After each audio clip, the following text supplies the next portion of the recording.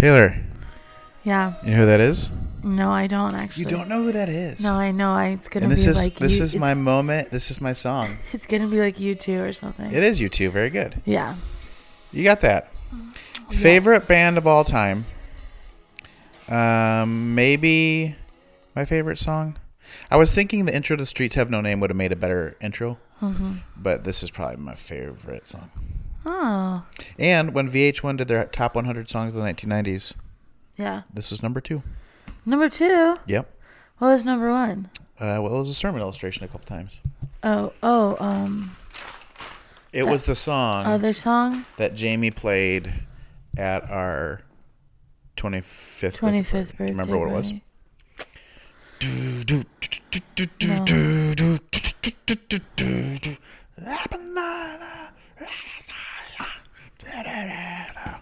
It's the man who made the 90s. Yeah.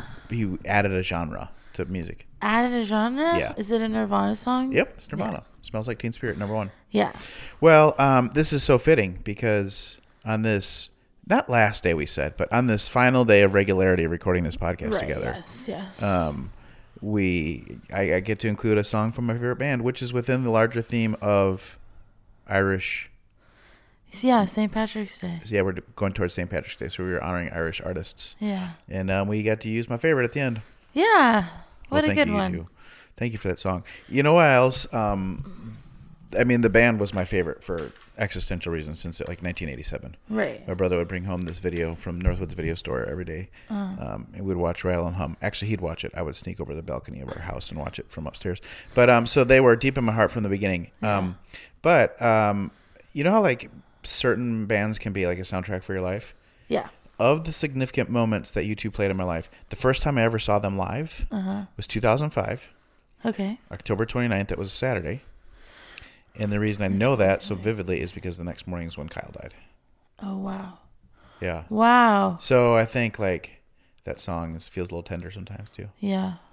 Not that was like the featured song of that show, but it just is conflated in the many memories I have of U2 and the significant moments in my life. Yeah, of course. So, well, hey, that was sort of a downer intro. Yeah. I don't mean it for do downer. I love U2 though, and I love the song. I think anytime you love something, it's like it is kind of fun, even if it's like a little bit of a downer.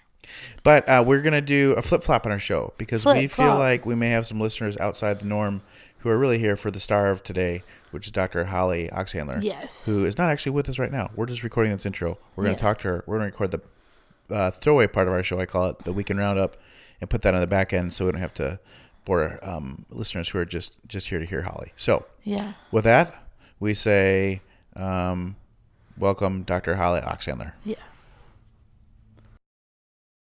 Oh my gosh, Tay, are you so excited? So excited. Well, we're here with Dr. Holly Oxhandler. Woohoo. Hi. Holly, let's do it this right away. I know the terminal degree within social work is considered the MSW, is that right? That's correct. But you're a doctor. I am. You and John Singletary. Yes. And David Pooler? Uh-huh. All PhDs. Yep. Am I missing anybody else in that department? Cheryl Pooler. She's Oh, a wow. DSW. Power couple. Yeah. Paradox. Oh my gosh. That was for all the nerds out there. Yeah. It's amazing. So what did you write in, and where'd you get yours from? Yeah, my MSW and my PhD, and actually my bachelor's in science are all from University of Houston. Wait a second. Oh, I did read that intro. Oh, did Now, you? you know the very next question I'm going to ask. Yes. Which I probably have already, but I've forgotten. It's okay. How big of a deal was she when you were there? Because you just don't even need to say her name. That's a subtle nod for committed listeners who know the field. Yeah, So many caveats. so I'm assuming you're referring to Brene Brown. Is that her name? I forgot. Yes, that is her name. I forget. I think.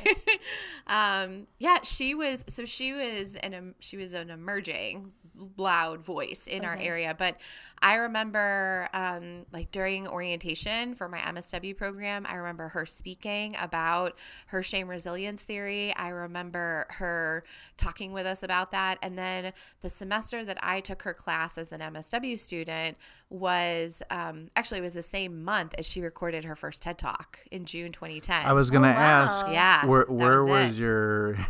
where were you in relation to the TED Talk? That's really the question. Yeah, well, I was in her classroom like a week after she did that TED Talk, and then couple of years later during my PhD program, I got to be her teaching assistant. Cool. Like when she was teaching that class for like a future cohort. Yeah. So, Taylor, I'm sorry I'm hogging the mic so much here at the beginning. I just get excited about the interconnectedness of all this. It's okay. It's a small world. Holly, I was just thinking, you mentioned her shame-based resilience research. Shame resilience theory. Uh-huh. We are all heart triad people. Yes, that's right. The three of you are twos, and I'm a three. That's right. And I was thinking that's our connective point, right? Yes. So the heart triad is the shame-based, as opposed to the wrath, and then remind me again, it's the fear. Yep. So that's fun. Also, I was noting about how gifted she is, of course, at communicating. Yeah. And I was thinking then, both of you guys are too. Oh. And do you think that's because twos? Because I think speakers that struggle to speak do it because they try and put something other than themselves up front. And it takes them a while to find themselves. But I think twos are so gifted at getting there quickly. Do you guys agree? Ooh, I don't know. Well, one, I don't know. I know she has come out, so I know I'm not saying anything new, but she actually identifies with a type 1. I don't know if you knew that. That's not right. That's incorrect. Oh, okay. Well, but keep going. Okay. Well, anyways. Wait, what? Like for sure? No, I don't know for sure. I just didn't want to be wrong. That's awesome.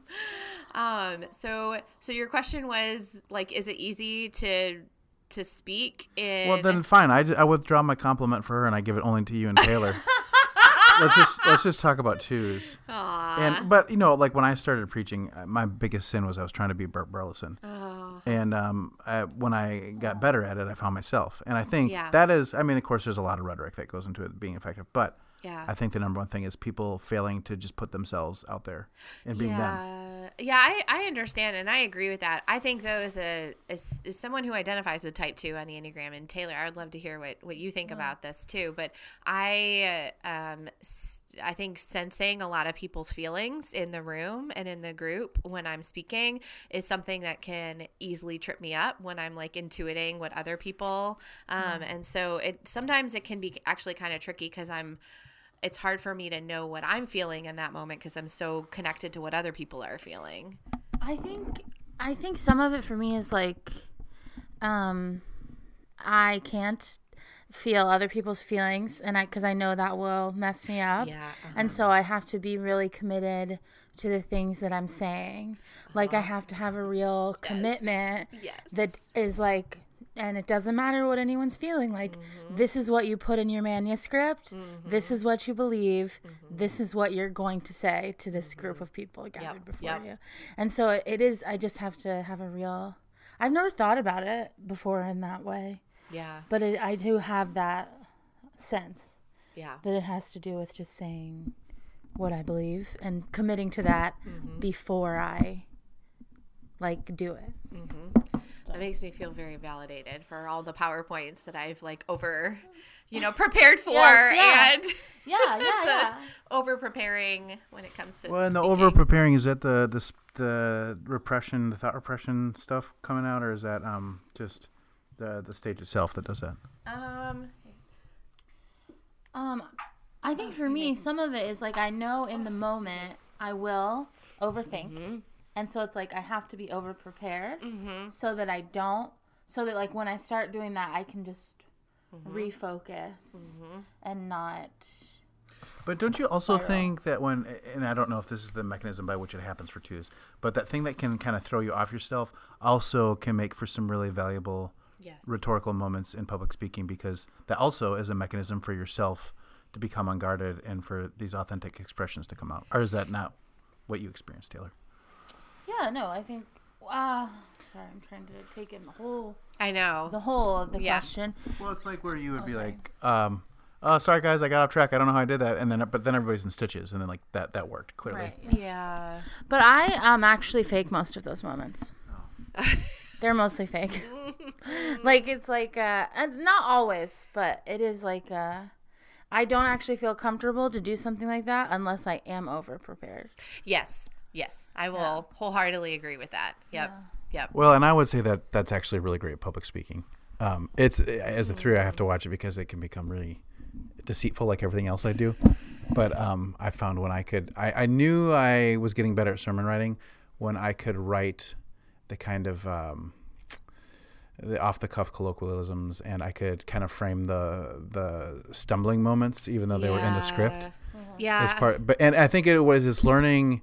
I knew it arrived when I could understand not just what I was going to say, but how I was going to say it when I was writing it. Right. That was a lot of help. That makes sense. I think for me, like there is the degree to which you have to like prepare so that like I do want to steward the time and the attention well of those who are listening to what I'm saying, and like that matters to me. But I think like the point at which I've kind of found like, okay, I'm growing into this more has been recognizing like I don't have to be afraid of rejection from this group. Like it's that fear of rejection as a 2 that's where I've been like, oh yeah, I can kind of just like, whoops, oh well, I got off track. Here we go. And not like, fall apart because I'm afraid of rejection in that moment. Yeah. Yeah. I actually think I still struggle with that that sometimes in those moments I get pretty flustered, and then we were a big like fake it till you make it house. My mom was really big into that, and both my parents, I think as lawyers, they just both were like, you are in command. It's like a lesson I learned very young, and so it's just a skill. Do you know what I mean? It's a thing that you just practice and learn. But I do still like inside get kind of like fluttery. Yeah. That's good though. I think the flutters are a gift. Yeah. I think so too. I don't think they're bad. No. And also, most of my public speaking is sermons. Right. Mm-hmm. And so then I think that also has to do with a commitment of like, I try to like really receive like this is a message from God through me to these people. Like what am I stewarding? Yep. And I want to steward it really well. And so, I think that, I don't know how I'd feel if I'd done more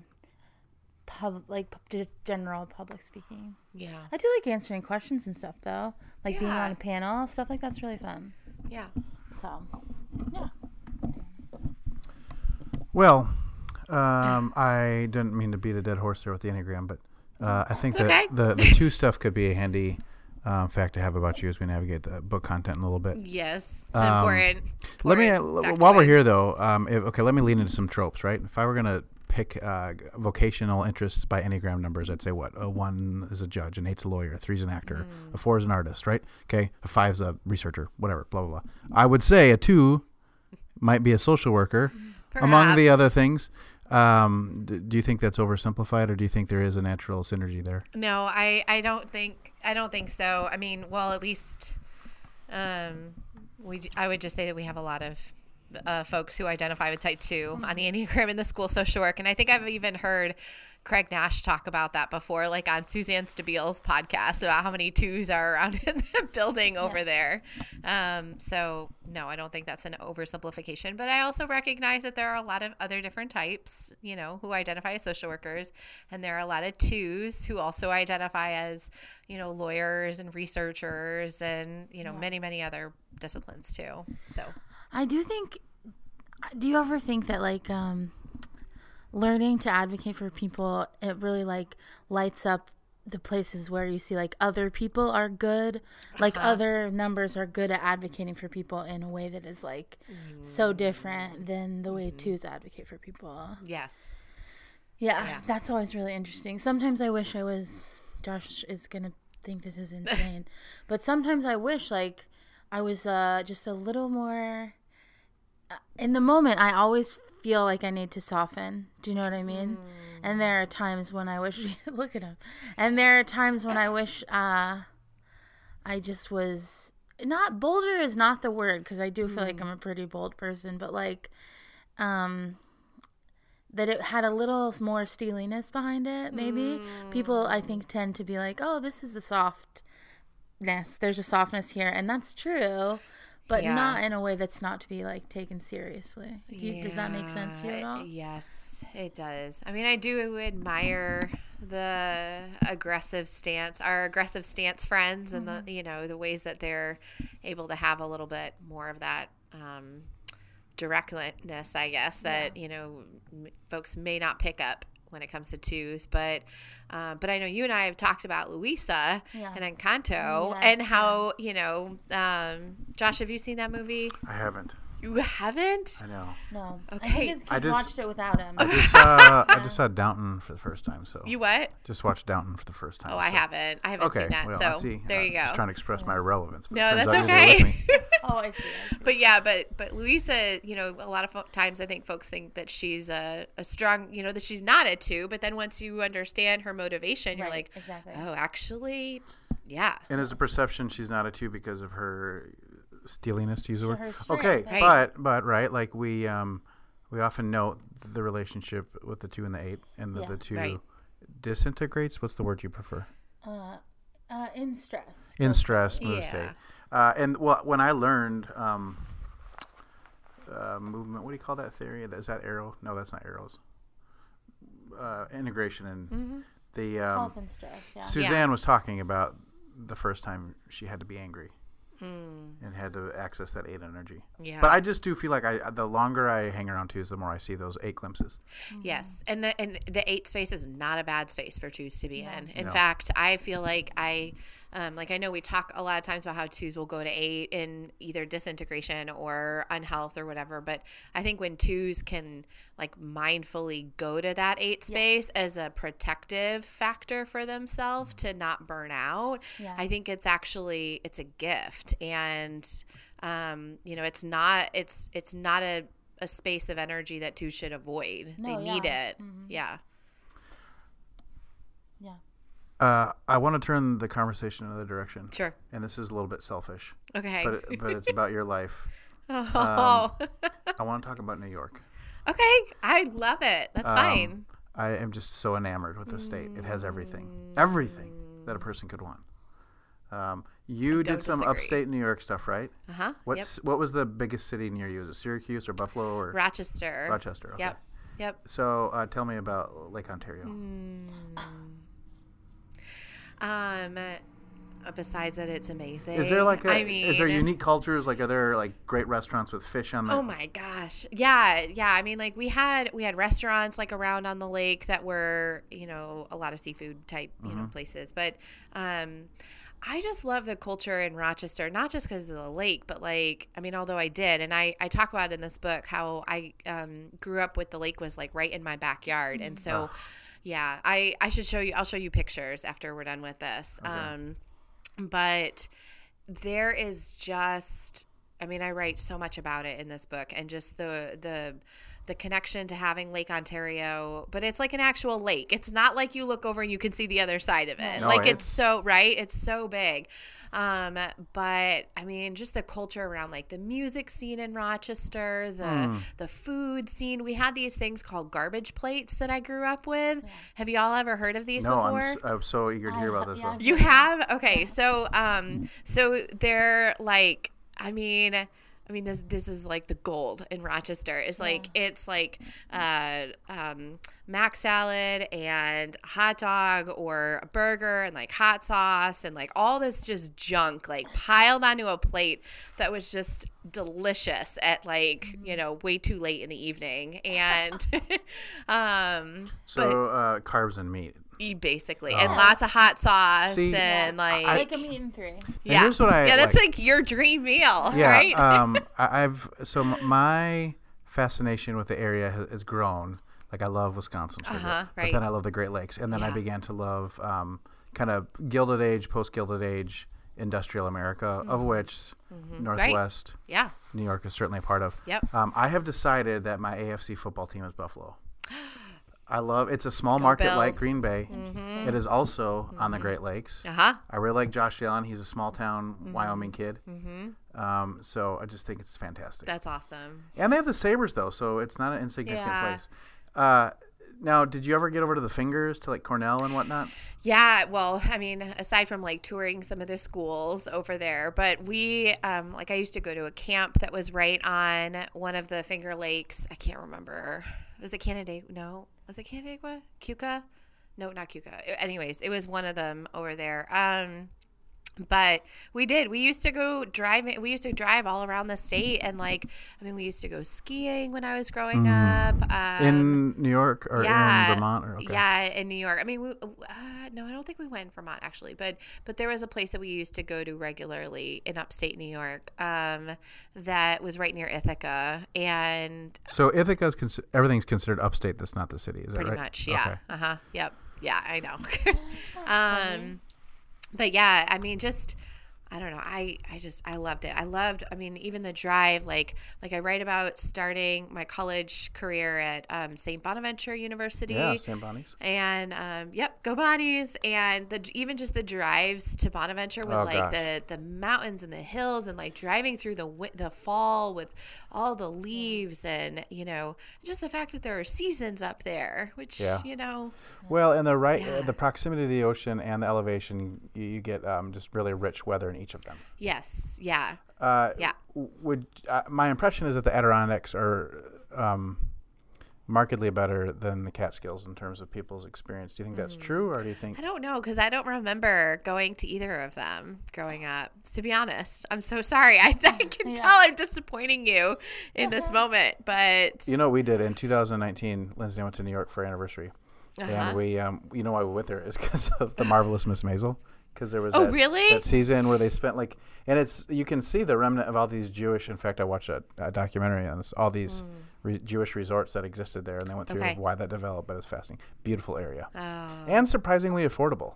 Yeah. So my other things, I look a lot of real estate. Yeah, that's awesome. And the Catskills are a little run down, so you can get some stuff in there. That's awesome. So if we all want to pull together, and that's right. Josh was that's right. Really... He's planned it out. Yes. Yeah. Like the meme of.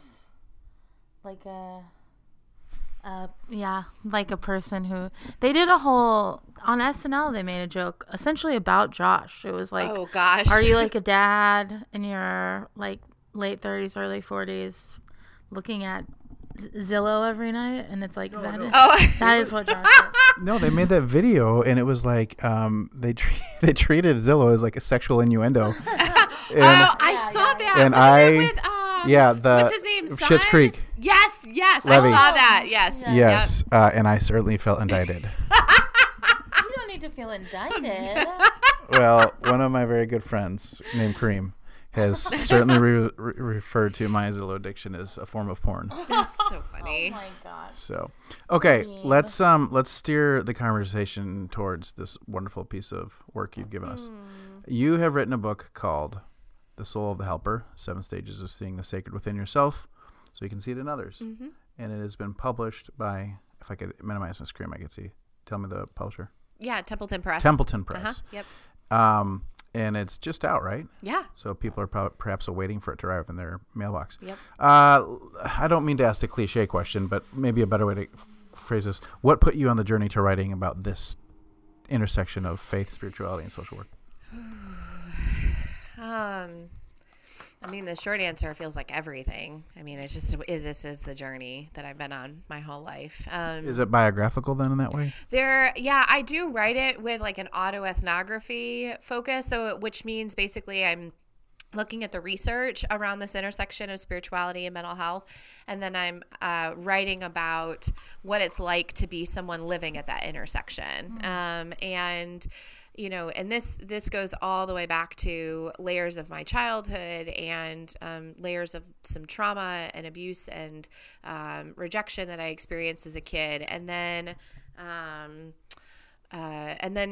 my mom, thankfully, getting me into therapy when I was younger so that, I could start to heal from some of my experiences as a kid. In my therapy spaces with my therapist, especially with Peter, who I write about, he did such a beautiful job with talking about my faith as it related to my circumstances, not in a way to bypass the pain, but to just hold space for it. Whereas, I would go to my priest because I grew up in a Catholic tradition. And when I would talk about some of the things that were going on, they just kind of looked at me like, I don't know what to do or how to help you with that or what to say. And as I got older, I really fell in love with the field of mental health and psychology. I really was, kind of drawn to the idea that like, wait, I can do this as a job? Right. Like really? Like this, holding this space, going back to, Enneagram 2s, the opportunity to like get paid to like hold space for people and to support them along their journeys was just like that just felt like a gift. And so so I did go on. We already talked about it a little bit earlier, like my undergrad was in psychology, and then I went in and did some work in social work. But right around that time, I had heard someone who's now a dear mentor of mine, Dr. Ken Pargament. He talked about this massive chasm between psychology and spirituality, and the fact that like even though most adults believe in a higher power and consider themselves to be religious or spiritual, psychology programs weren't really training these future psychologists on like how to talk about this. And I remember just being like, oh my gosh, like what, but these are helpers. Like how can they talk about so many other areas of their clients' lives but avoid this one? And so anyways, so I go more into the book around how I really I got to a point in which I could not research this study or research this topic. And I've just kind of devoted my life's work to understanding this intersection since then. So what you just said, kind of, as I read this, outlines part one of the book. But you do say you introduced Namaste theory. Did I say that right? Yeah. Now I know the context in which I hear that word, and you give a definition I did not know, which very simply, listener, is the divine in me recognizing the divine in you. Yep. Is that right? Yep. Okay. So when you say introduced, does that mean this has been written about and you grabbed it, or you pioneered this? Yeah. I published the theory entitled Namaste Theory. Okay. Namaste is a Sanskrit term that literally translates to mean I bow to you.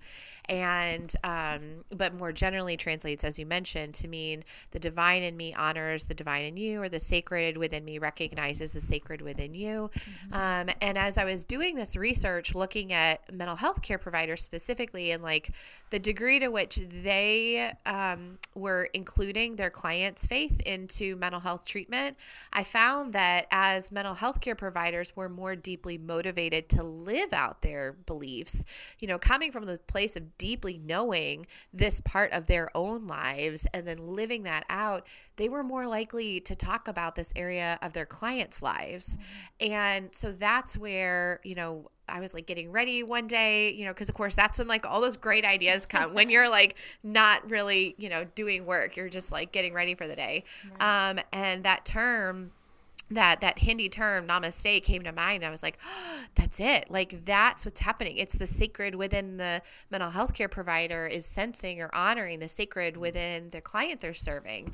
And so in 2017, I published this quantitative grounded theory called Namaste Theory. And it was based on my research and research that others have done, just kind of recognizing that as mental health care providers more deeply recognize the sacred within themselves, they're more likely to honor that and recognize it in the clients that they serve.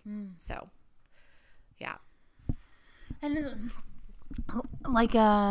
is that of any faith? If just sort of mental health providers are embracing their own faith and living it out, then they can also more deeply acknowledge that in their clients. Okay. Yeah. It's not dependent upon, it wasn't a particular faith group was doing this more or less than others. We did not see any differences. The only, this was the top predictor was their intrinsic motivation, or their intrinsic religiosity, that inner motivation. But it didn't matter based on the faith tradition. It was just how motivated they were to live out their faith, whatever it was that they believed in. Yeah. I think that's really cool and really important. It's been so interesting. And me and Josh talk a lot about the image of God, and hear about how that's such an important part of Christianity, and really truly believing that other people bear the image of God into the world, and that matters. Yes.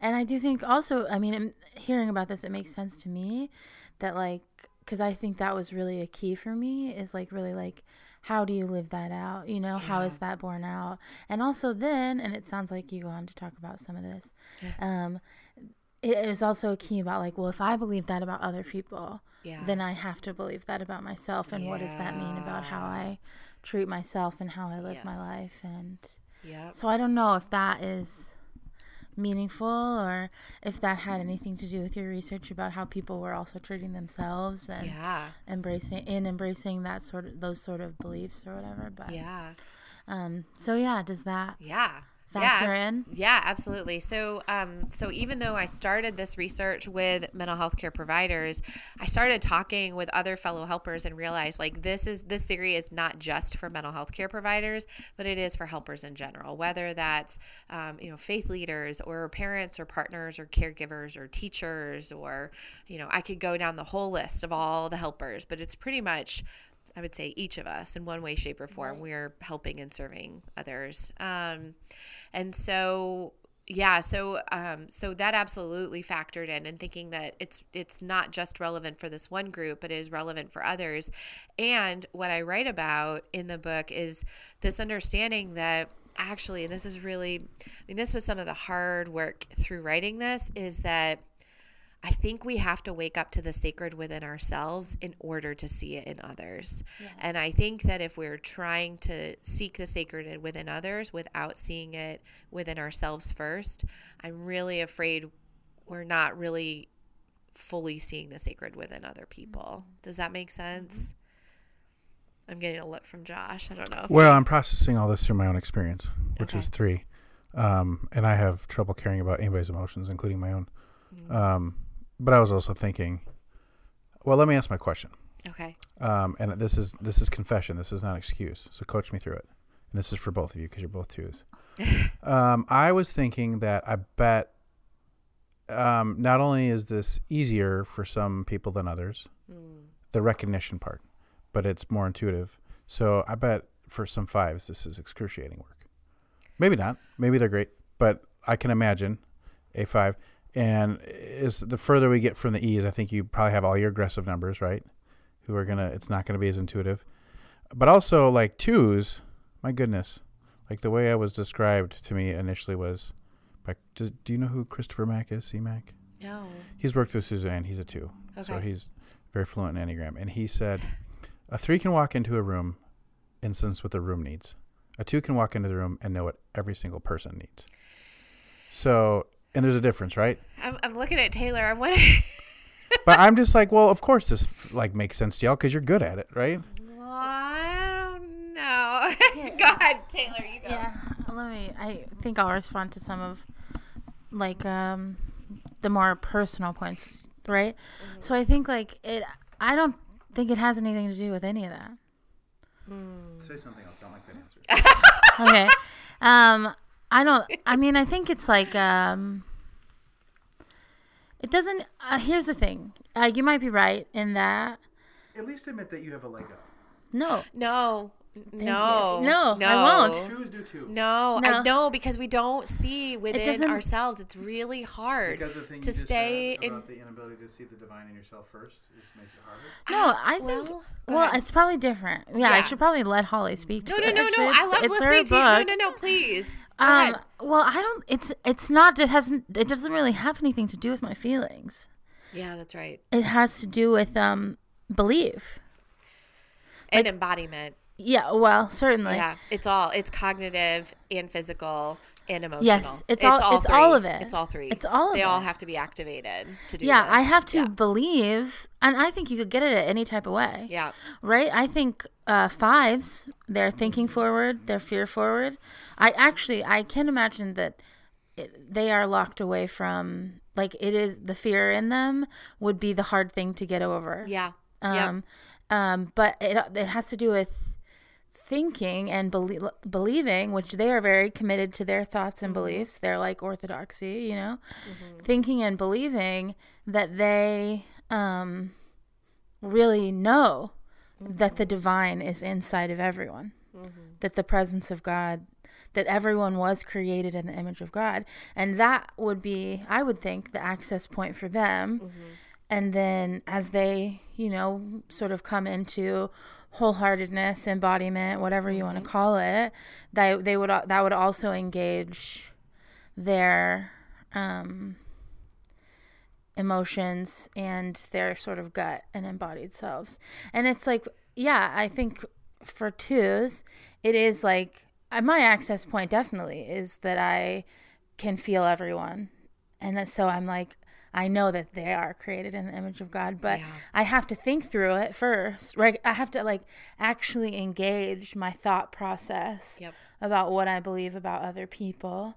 And so that brings it into my like thinking self, because then I have to think about the people because I feel so deeply, I have to think about the people that I really hate.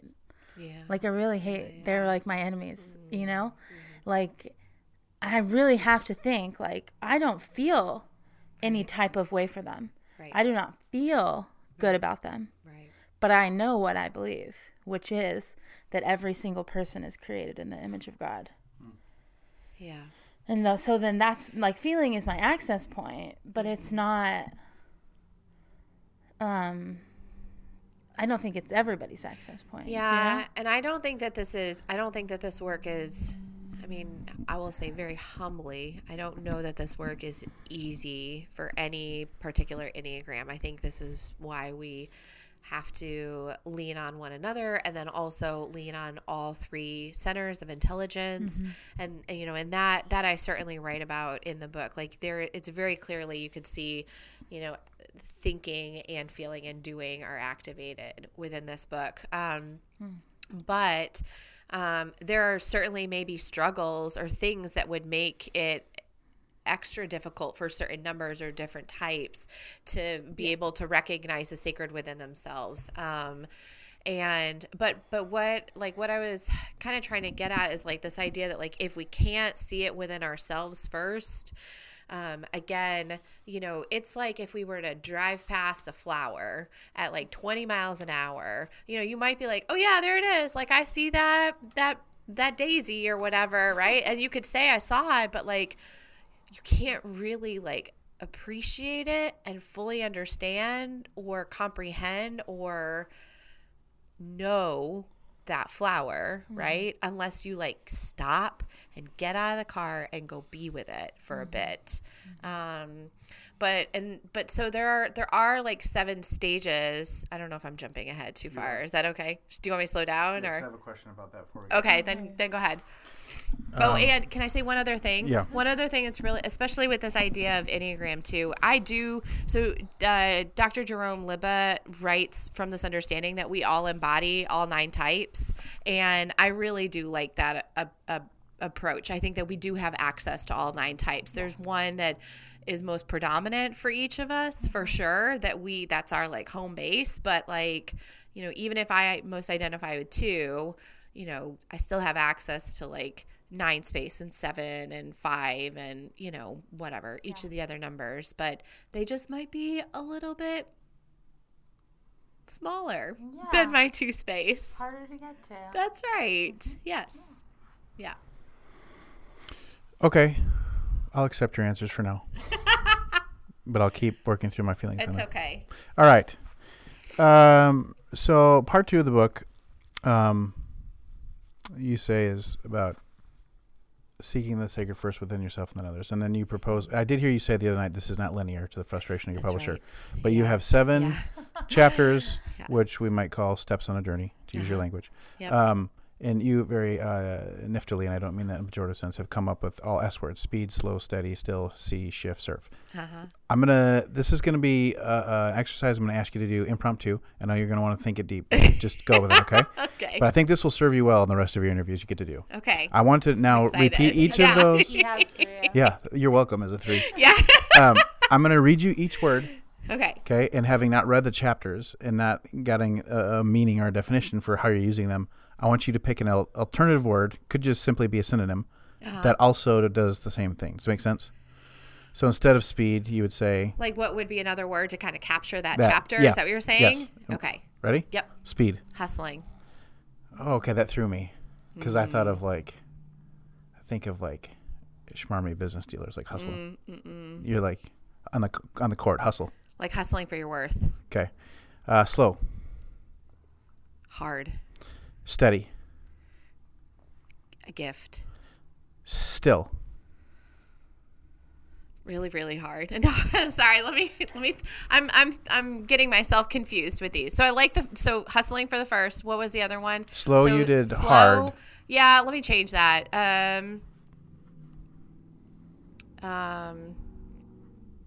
This is hard, Josh. Okay, hang on. Slow. You can have time. Let's see. Realize. Okay, so we have hustle, realize, steady. You said. Support. And then still, you want to say hard for that, because you went really hard when I said that. Yeah, let's say it was still. Yeah, hard, difficult. Okay. See.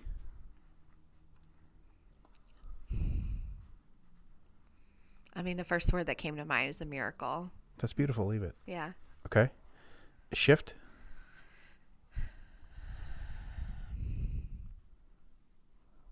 What's next? Okay. And then serve. Purpose.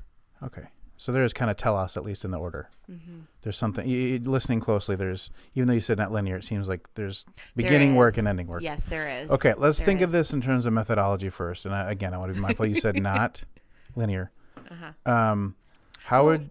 Is it? I was going to say, so can I contextualize that a little bit with, so I say not linear because I don't want folks to see this as being another checklist of things that they have to do and then they perfect and then they're done, because that's not the journey. And we know that is part of the human condition, that like, our faith journey, our human condition, and, any layer of our journey there is like a spiral to it, right? Where we circle back to earlier things that we thought we learned, but we get to deepen our understanding of that, right? And so even though in some ways, yes, these are linear because there's an understanding of the overall process, I don't want folks to read this book and think, okay, check, got the speed chapter. What's next? Okay, check, slow down. And then it's not like you're not going to go back at some point and hustle for your worth without being aware of that, Yeah, it reminds me of something I thought of. And so tell me if this is a helpful example, which is that I had a professor who took all of us on a 2-week-long trip to Christ in the Desert Monastery in New Mexico. Have you ever been there? No, but who was it? It was Dr. Hewlett Glower. Oh, okay. I don't know if somebody is still doing the trip now that he has, because he doesn't work at Truth anymore. He's retired. Okay. But at one point it came up because you're on this very specific trip, and there was stuff to do each day, and it was like, but what if we don't get to each thing each day? And he kind of said, that's fine, or we had a reading plan or something, and he was like, that's fine, and there's no need to go back and read the stuff you missed yesterday, or if you do that, there's no need to you don't have to read what you missed yesterday and what you're doing, what you're supposed to read the next day, because he essentially what he said is this is life work. Yeah. This is forever. This is, I just had this real sense that it's Christianity is it is every day of my life. Yeah. It's not, I'm never going to be perfect at it. You know what I mean? And so it feels like all these tasks are you're kind of in all of them. You have to start, to do the work or whatever. Yeah. But then once you've started, it is this is kind of forever work. This is the work of making yourself and being a disciplined person, a disciplined Christian, a disciplined, citizen, global citizen, whatever you want to say, and making yourself into a good person. And so that's kind of what it felt like to me, as opposed to okay, check, figure this one out. I know the Enneagram 1s and the 3s are all right. It's just give me the 5-step plan, and I'm sorry from calling you out, friend. No, I was just thinking, what Reese and I would do? We would get together and create a program of brochures, and we'd get people through it. Oh, there you go. See? 7 ways to effectively get through the 7 steps. Yep. Yes. As efficiently as possible. No excess. Yep. Yes, Suzanne teaches that 3s need 1 good failure to really grow. And she tells a story of afterwards, a very ambitious young 3 came afterwards and said, like, hey, it's like, how can I get through my failure?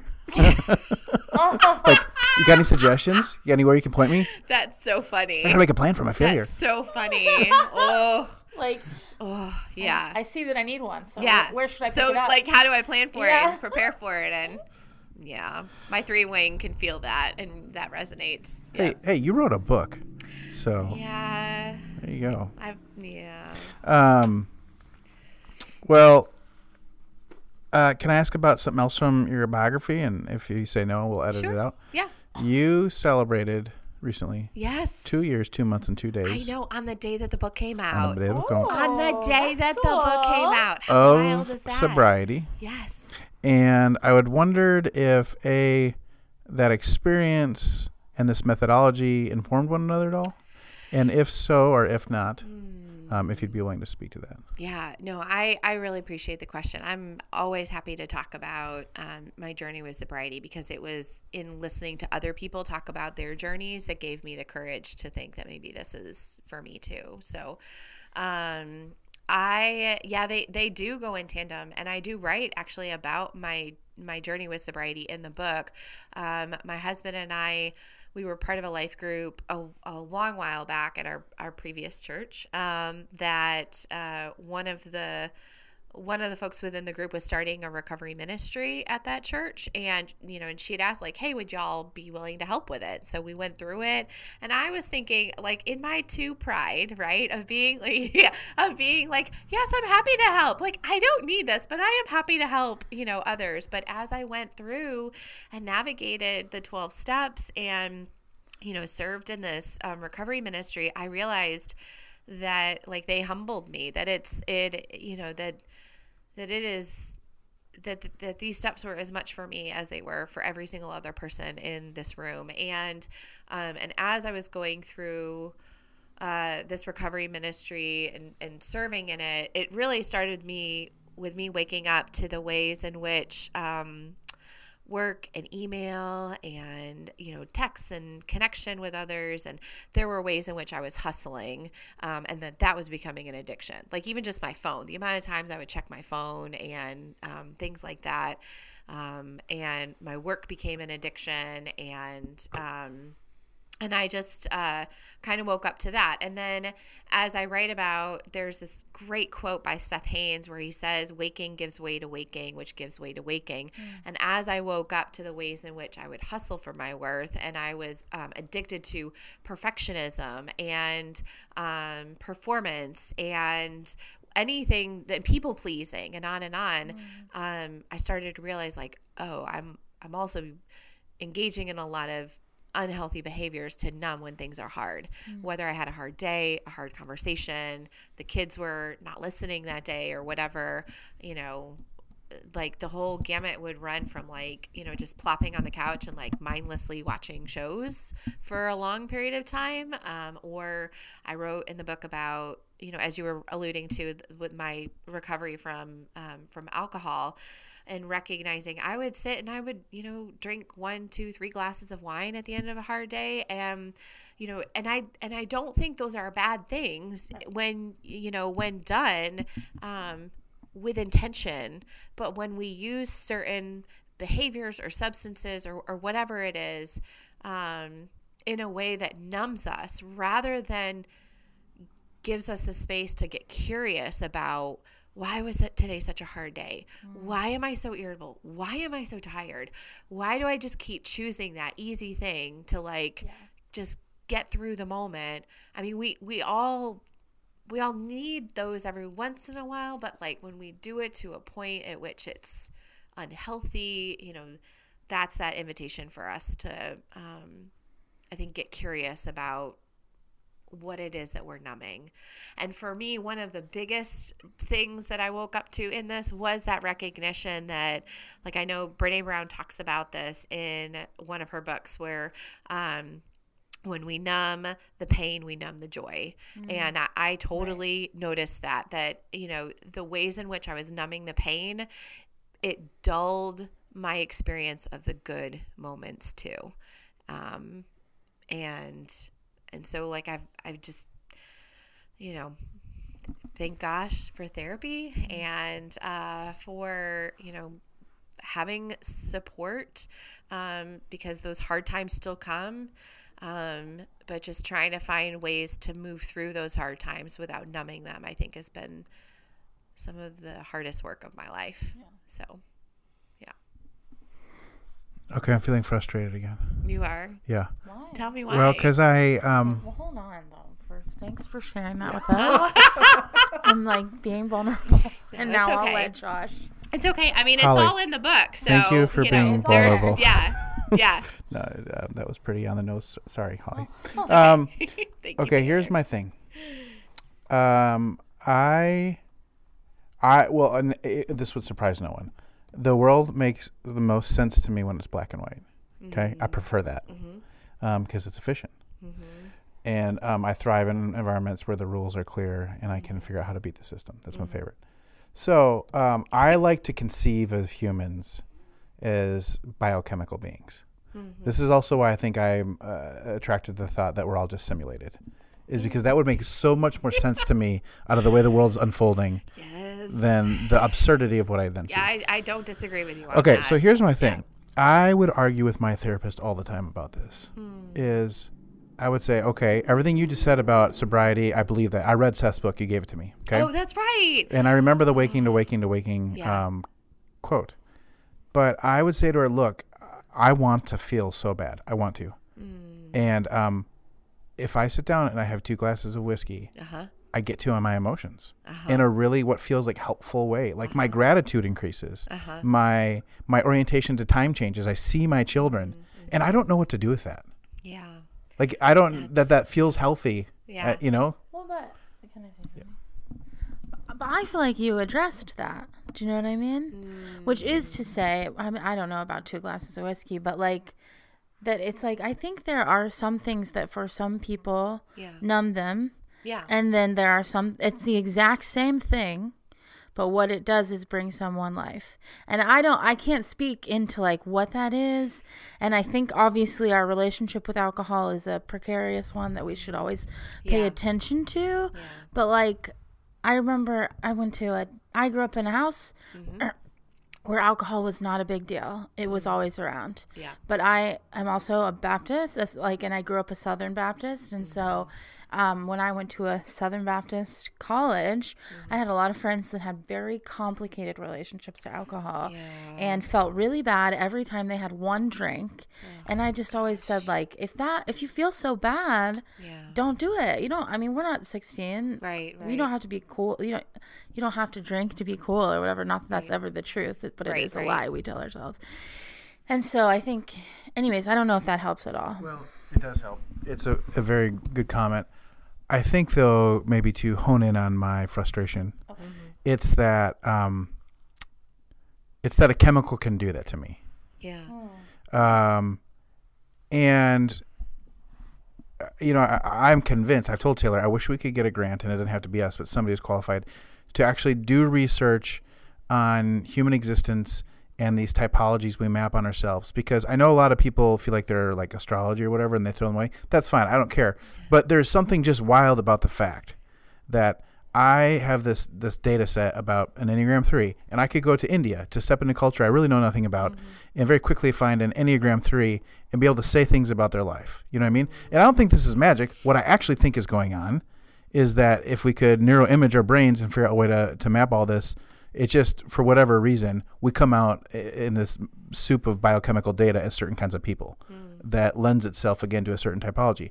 But I just think what's disappointing is that my solution could really be so fickle, right? Like for whoever I am, and I realize that there's hard work and therapy and practices and all those things, but it just feels so cheap to me. Or I can have 2 glasses of whiskey and get there in no time. Yeah. Like, what does that say about me as a human? It doesn't say anything bad, and I hope you hear me that that none of what has worked for me in my journey, that is not something that I want to project in any way. I didn't. Say, I'm and sorry I hope, if I no. I just hope that that's not like I hope that I'm I just hope that I'm clear. Yeah, I didn't hear any condemnation. Okay, I think I'm good. frustrated because I believe you. Oh, I see. You know what I mean? Like yes, I'm like that's very different. Yeah. I'm just like, oh, yeah. That's probably true. I wish I could outright just feel negative about my drinking habits. Yeah. But then I'm like, crap, this feels like this really positive thing happens to me, which it may not be positive. I'm open to that too. Yeah. And I think that's where the invitation is for you to get curious about, what it is about it that is helpful. Are there any things about it that are harmful? And then you're invited to do that work and figuring out, is this for me or not? Like I think that, when I think back about, I'll use alcohol as an example. Like when I think back about drinking, like I thought I really needed that after a really hard day, especially with some of the things that I have juggled with work over the years, and things with family. I know I won't go into all that, but what I will say is that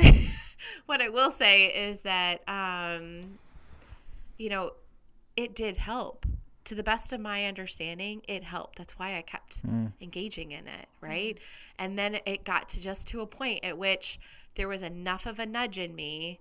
This wasn't like I had thought about it for 5 years and then it was like, there were moments and then I would stop thinking about it.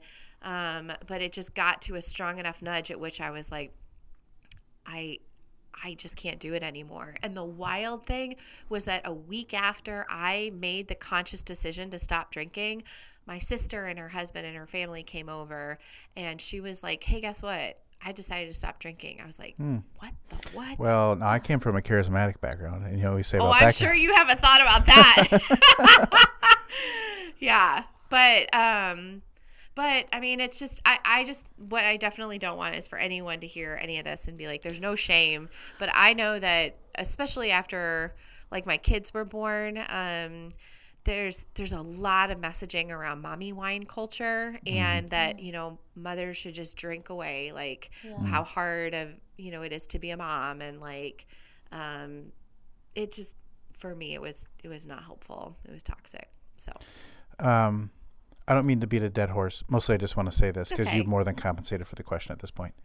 Can I tell you what like another kind of existential crisis in terms of my framework was? Sure. Along all the same lines. Yeah. I had a appendectomy in 2017. And I think that I am ravenous in the way I consume my own human experience. Like I feel like I really steward that. I really analyze. I really step into. I really try and make sense of human existence constantly. Like I can't choose but to do that. Okay. So I feel like I'm pretty sophisticated at this. I remember, and so when I was so excited when I got my anesthesia or my anesthesia, what do you call that? Yeah. Anesthesia. Anesthetic. I'm like, okay. Like I was like, I'm counting with her. I'm gonna think this through. I'm gonna beat this. I am going to take on the anesthetic experience. Actually, I felt the same way when I went to my therapist. I'm like, she's so lucky I'm showing up. She's never had somebody like this before. We're gonna blow the roof off this thing. This is gonna be a human experience for the ages. Oh my god! And not out of arrogance, just like I'm all in. Yeah, right. You're gonna do the work. The crap out of this. Yes. And this is gonna be good for you and me. Yes. So I'm there, and I'm. She's like, okay, you're gonna count. I'm like, oh, I know I'm counting, and I am. As it's dulling, I am paying attention, and I'm like, oh, I remember that.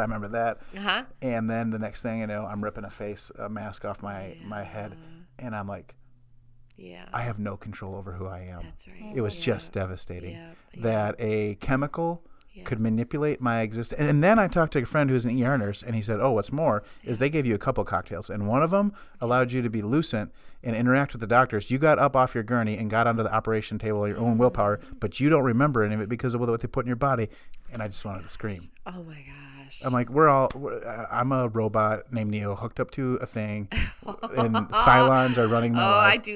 I do love The Matrix, my friend. But, yeah. Well, thank you for abiding my chaos and answering the question with such grace. Absolutely. So we're almost at an hour. I do want to say a word about what you conclude with, and that is to say you in the classroom, you always ask, so what? I do. So you've written this book. You've gone on this journey. You've invited others into it. Mm-hmm. How do you frame the so what question for generic listeners out there who might want to get the book? Yeah, that's a good question. That so what question really matters. I feel like, as somebody who cares about stewarding others' time and attention well, I don't want them walking away just being like, that was a lot of mumbo jumbo. And so the so what matters. So I appreciate you asking.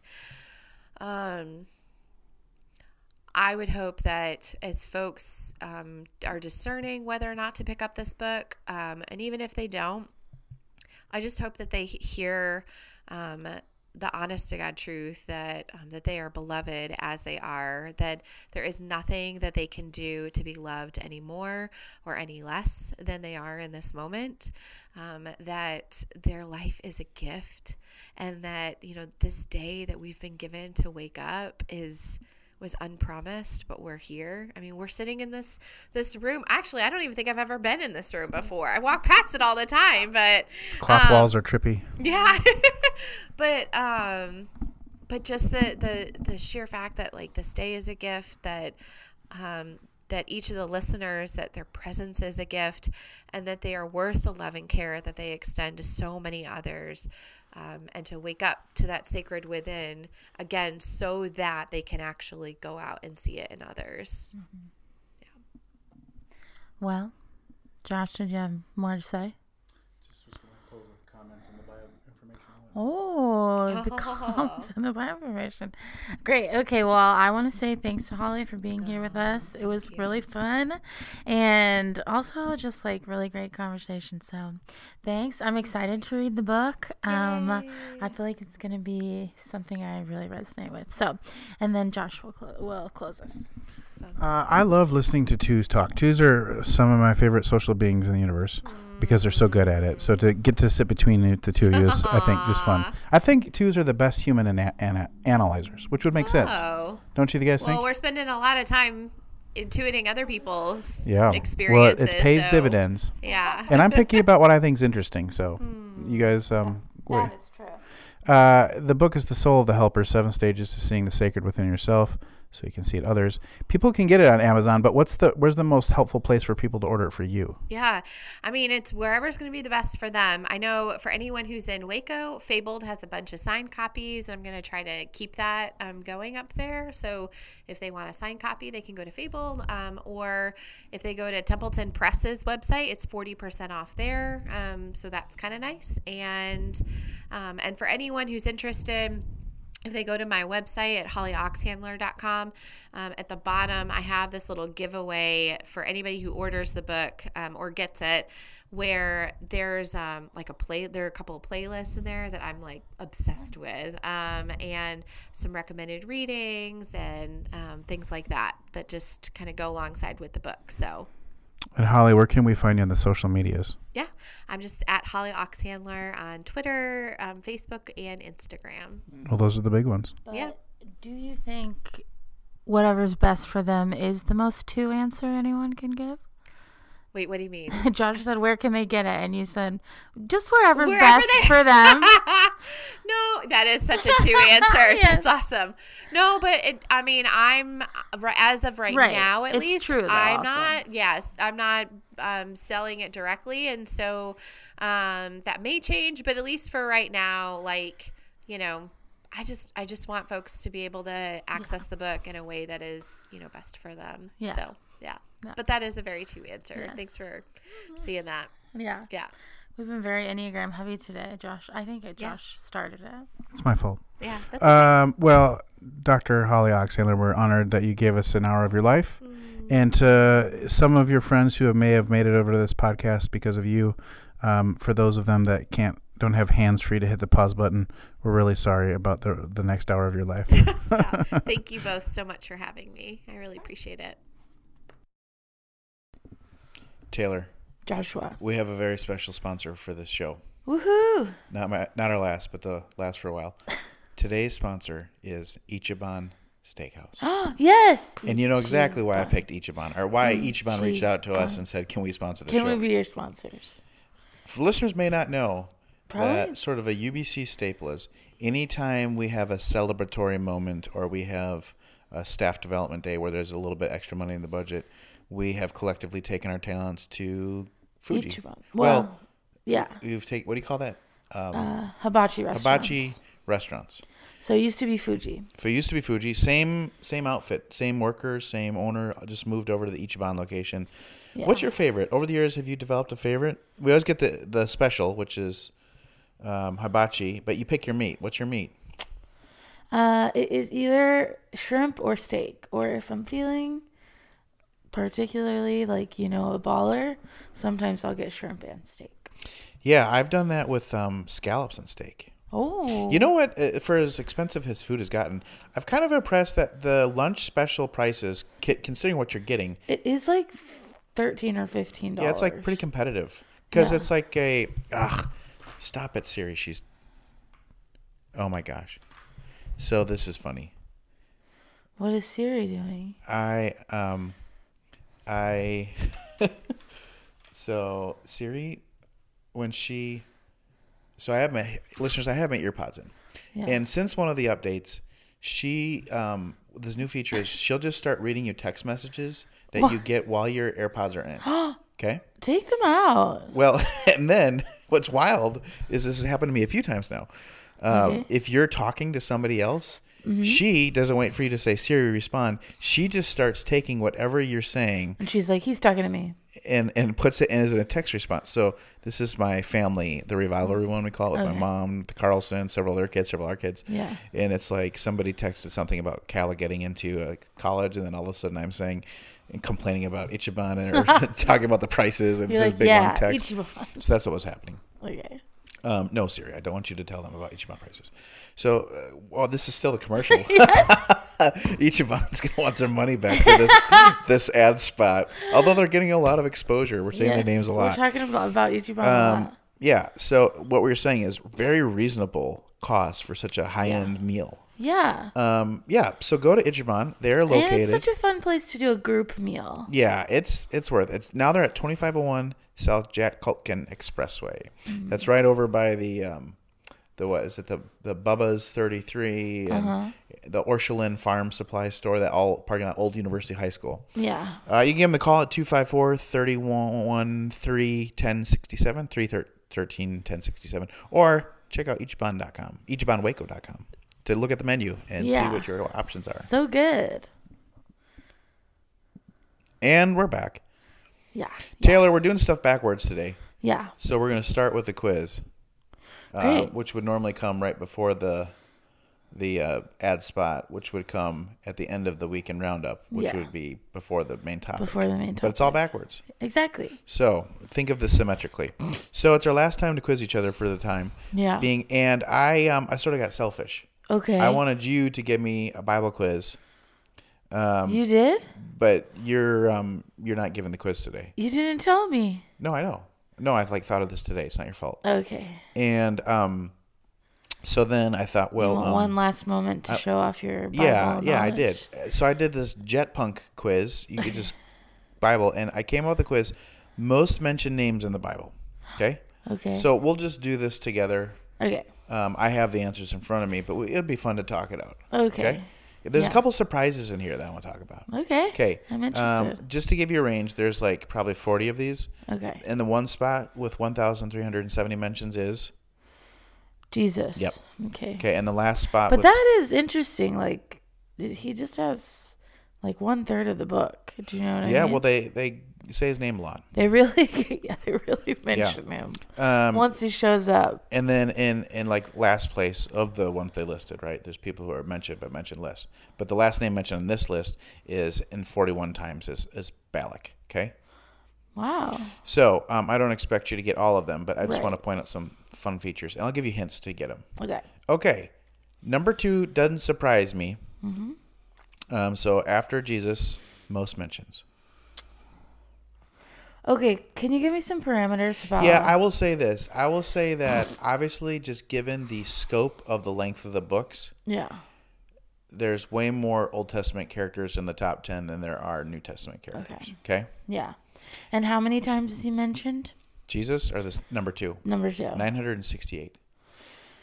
Moses. Good guess. Okay. Moses, though, this is third. It's third. So this is the one person who's mentioned more than Moses but less than Jesus. Abraham. Okay, I would have thought that too. Abraham, surprisingly, is down to like 6. Oh. And the person at 5 just stunned me when I thought about it. Okay, so this is person in 2, behind Jesus, before Moses. And ahead of Abraham. It's like, okay. Adam. Yeah, no. Oh. Adam's not even in the top. That was 40. Why did you do that to me? I felt like I got it. Well, I would say Adam looms large in terms of being a theologically significant actor in the Bible. Well, I'm just thinking about, like, it feels to me like if you were... Think of this. Think of your covenants. So you have Abrahamic and Mosaic, which you mentioned. Yeah, but... Just one other giant covenant that prefigures Jesus' identity. Okay, I just feel like it can't be Noah. Noah is in the top, whatever. That surprised me. Okay. He's like in the 30s. Like Elijah, then, or something like that. Elijah is 91 mentions. Noah's 47. This person is 900, and they 68. are Old a covenant. Covenant. That I cannot think of. You're like, as soon as I say it. Mosaic, Abrahamic, Noahic, got that. Yeah. Adamic, got that. Yeah. The other major covenant. I feel insane. Leviticus. Levitical people. Nope. There's not a person named Leviticus. Levitical. Nope. Levitical. You want a hint? Yes, I do. I'm feeling very silly. I think that he has the most versatile skill set in terms of at least what narratives are said about him. Like he's known as this, and he's known as this, and he does this, and he does this. I'm completely drawing a blank. I'll give you another hint. Okay. His rise to power shifted the way Israel conceived of themselves as Wait, is it David? David. Oh King my! David. I King feel David. so silly. David in the number 2 spot, Moses number 3 spot. Okay, number 4 ahead of Abraham, but not unlike Abraham. Well, and you said 5 was a surprise, right? Yeah. Okay, so number 4. So number 4, like Abraham, but ahead of Abraham. Mm-hmm. Ahead of Abraham? Yeah, this makes sense when you just think about the amount of chapters that each of these people are given. Okay. So I'm thinking specifically of the patriarchs. Yeah. So he, in fact, has more space in his story than Abraham does. Yeah. My brain was not prepared. I'm thinking of, okay, before Abraham. Not chronologically before Abraham, sorry. I'm saying before Abraham on in the list. in the amount of times he's listed. Yes. Okay. I see. Wait, okay, because Abraham is 6. We've already talked about all these things. Yeah, Abraham is 6. Abraham is 6. Okay. 7, actually, but. Oh, 7. Yeah. Okay, interesting. Okay, I'm going to give you a hint. Okay, yes, please. Coat. Oh, Jacob. Yep. Which you think about it, his story starts in 29 and it goes all the way through till the Joseph narrative. Yeah, well, I just feel like the earlier you are, it's like they love to friggin' list things. Do you know what I mean? So it's like your name would just get listed more and more times. Okay, number 5 stunned me. Really? Stunned me. Okay, I'm but excited. if I can say this, it makes sense in that David is so prolific, and his name had proximity to David's story so much. Jonathan? Well, Jonathan is on here, and he's 83 mentioned, so he's higher than I think for the same reason, because of his David proximity. Yeah. But if you think about the narrative in 1st and 2nd Samuel, he's clearly the most other mentioned name. Nathan. Nope. What? Clearly the most other mentioned name with David. Mm-hmm. Who's the prophet that's with David? You're right. It was Nathaniel. Nathaniel. Well, Samuel is but Nathaniel's the one I think that comes and confronts David. With Bathsheba. Yeah. But Samuel is the prophet who instituted David's kingship. Oh, so it's Samuel that's first or Nathaniel? Nope, neither of them. Oh, wait. Samuel's 121, so he's almost top 10. No, this is the person who gets mentioned the most because of David, because of their proximity to David's story. You ready? Yeah. Saul. Oh, okay. Of course. That one blew my mind, though, because he's ahead of Abraham.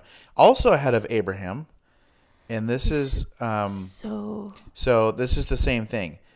Saul is fifth because of his proximity to David. This person is sixth, and I think it's because of their proximity to Moses, who's third.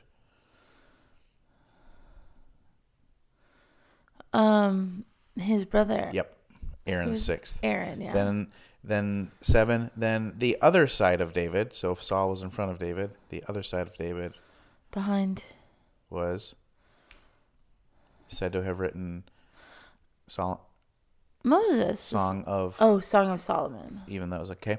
Then finally, the other New Testament figure, who would be in second place after Jesus. Oh, okay. Paul? I thought that too, but no. Because, Peter? Yeah.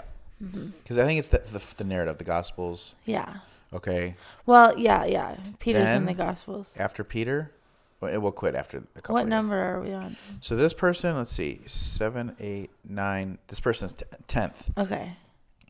Which, interestingly, the first letter of their name corresponds to that number in the alphabet.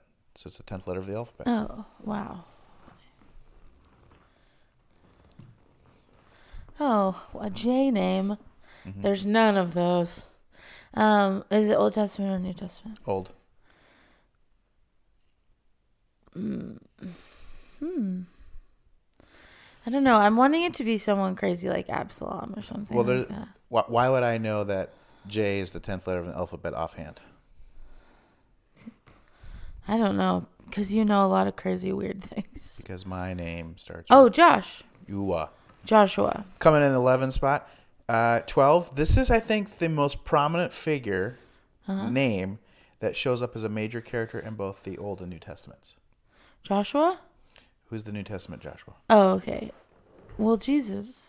Oh, good argument. Thank you. Theologically clever. And semantically true. John. Who's Old Testament John? I don't know what these things mean that you're saying. I'm saying they are a character in the Old Testament, okay. And they are a major character. It's not the same person, same name. Okay, so this is an Old Testament person. Where do you look? Where are they located? They are also a patriarch. Okay. But they're not...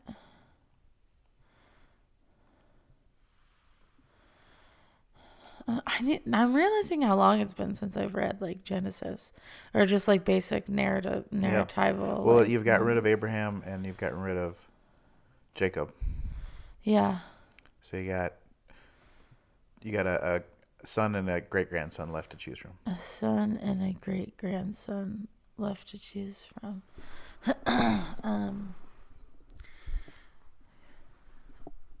Did you say Abraham? Yeah, Abraham. Yeah. And Abraham's son was?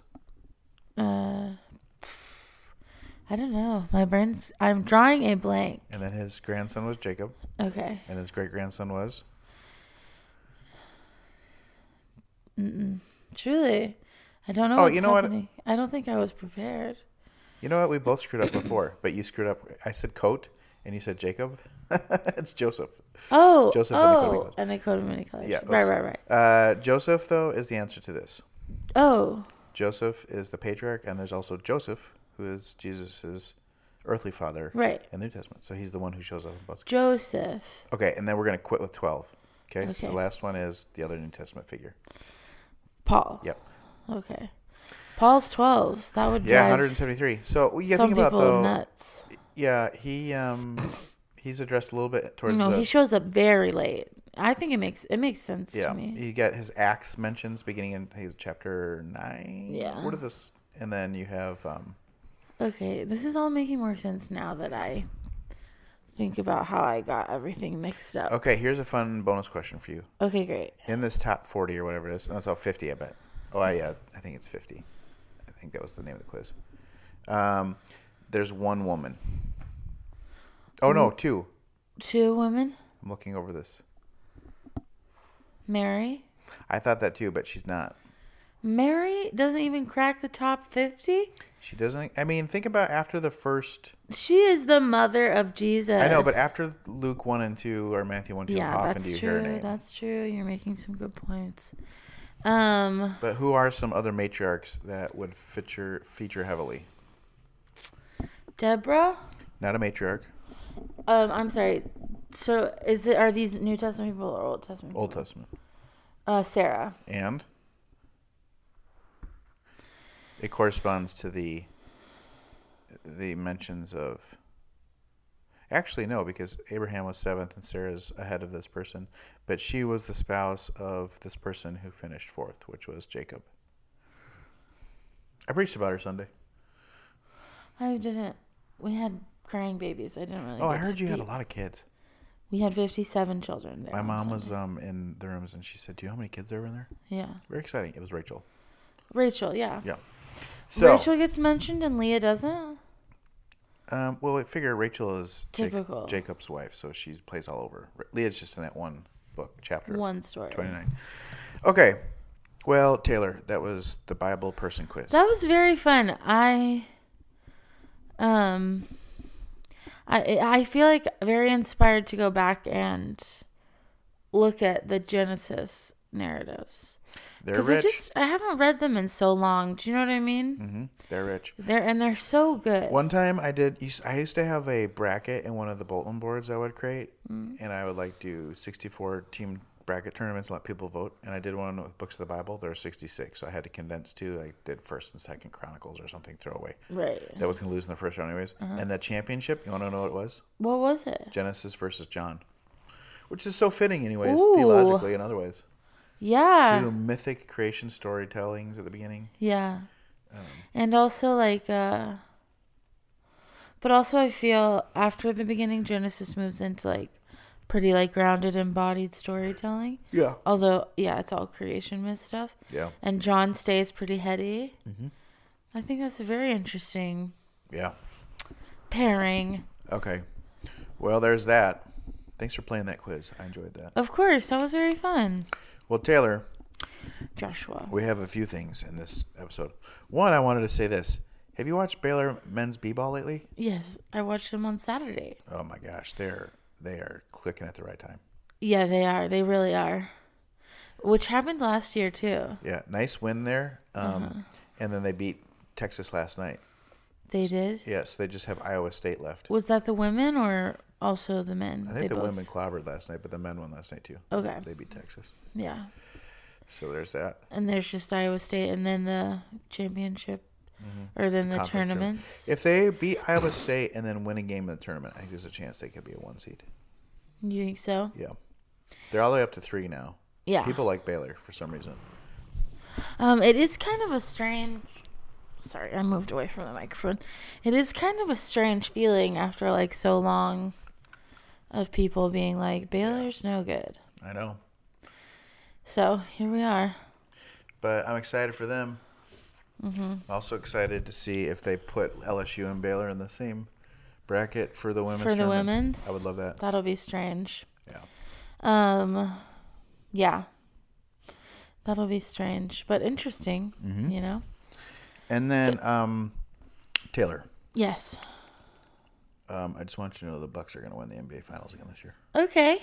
Are you sure? No, not at all. Oh. Not confident at all. But they could emerge from the East again. Yeah. I just think that either the Suns or the Warriors are probably going to be tough to beat, unless there's injuries. Yeah. And I'm not even sure the Bucks will get there. If Durant comes back and they figure out the Simmons thing, the Nets are always a threat. Right. The 76ers are not a cakewalk. Chicago's good this year. Watch out. There's a lot going on. Yeah, there's a lot going on. I kind of like the Chicago team. They remind me a little bit of the 2004 Pistons team that won the I have always felt this, but this was the clearest way to articulate this. I just saw this recently. Okay. There's not one member of that 2004 NBA Finals team that was in the NBA top 75. Not one. Mm-mm. And I think maybe that's the only championship team of that is the case. And that's exactly how they looked and played. It 5 really good players who bonded. So that is so interesting. It also feels very similar to what, I mean, you kind of always knew Dirk was a superstar, but like everybody else on that 2011 Mavs team that won the championship was like not really that. Like it was really a team, you know what I mean? So that's really fun. I think Dirk carried them up. Well, no, there were a lot of other moving pieces. No way. Like, you say no? I mean, this is a compliment for Dirk. I think he won that championship with like the lowest amount of talent around him of any team that's won. No, he had Nash, didn't he? No, he had Kidd. Yeah. No? Did he have Kidd? Yeah. But Kidd was at the end of his career. Yes. Very end. Tail Okay, end. and he had Jason Terry, who was like good in that series. Yes. And who was their big guy they had? I can see him. And I can't think of him. Because almost immediately they traded for Tyson Chandler. Yeah, no, my point is this. Like that Pistons team, like all 5 of those guys. They were good, but at not one point great. were all stars. Yeah. Right? And like pretty at the top of their game together. Yeah. But there wasn't like a superstar on that team. Yeah. Interesting. So. Yeah, you're definitely right. Because there were moments when it was like, wow, Dirk really, Dirk just, is like, a top 10 scorer of all friggin' time. made it happen. Yeah. So there's that. That's interesting. Okay, I need to transition out of sports. Do we? Well, we don't have to. I'm just saying. Yeah. I have fallen out of watching the NBA right now because college basketball is so interesting. It is interesting. Hey, did you hear? I didn't hear this. That Aaron Rodgers and Shailene Woodley broke up? Yeah, we broke the news on the show. We did? Yeah. When? A couple weeks ago, Aaron Hill even texted me and said, I didn't believe you because I hadn't heard that yet, but I checked it out and you were right. Okay. And I said, it was either this or number 1 trusted news network in the world. Number 1 trusted news network in the world. Okay. I don't remember talking It's about on the air recorded. I'll go look, yeah. But I found that very interesting. They're both in like. Well, I think that Rodgers, I've been wondering a while. I think he feels 5'8"ish to me. What do you mean? Like he's either 5 or an 8. Oh, I see. I'm sorry. I thought you were saying he's who has moved to his 8 space a lot. He's not a 5, Josh. Yeah, he is. He can't be a 5. Yes. He wouldn't believe so many dumb things if he was a 5. No, he's like committed. That's the thing. He's like all in on whatever he believes. And he's like, this is not me picking on him. I think he's the most athletically talented quarterback ever. He's not the greatest because he's not a leader. Because he's so far inside of his own head, I think. Okay. That makes sense. And he's like, he does like weird, quirky fight. Like he does crossword puzzles all the time. He consumes knowledge all the time. He crushes Jeopardy. He hosted Jeopardy. Yeah. I think you could be a 7 and be like that. He's not a 7, I don't think. Yeah, he's not very fun. No. Although I'll have to send you an SI story. He does have that streak. I don't know. My guess was 5 who gets in that 8 space and because he's been very contrarian this year. Yeah.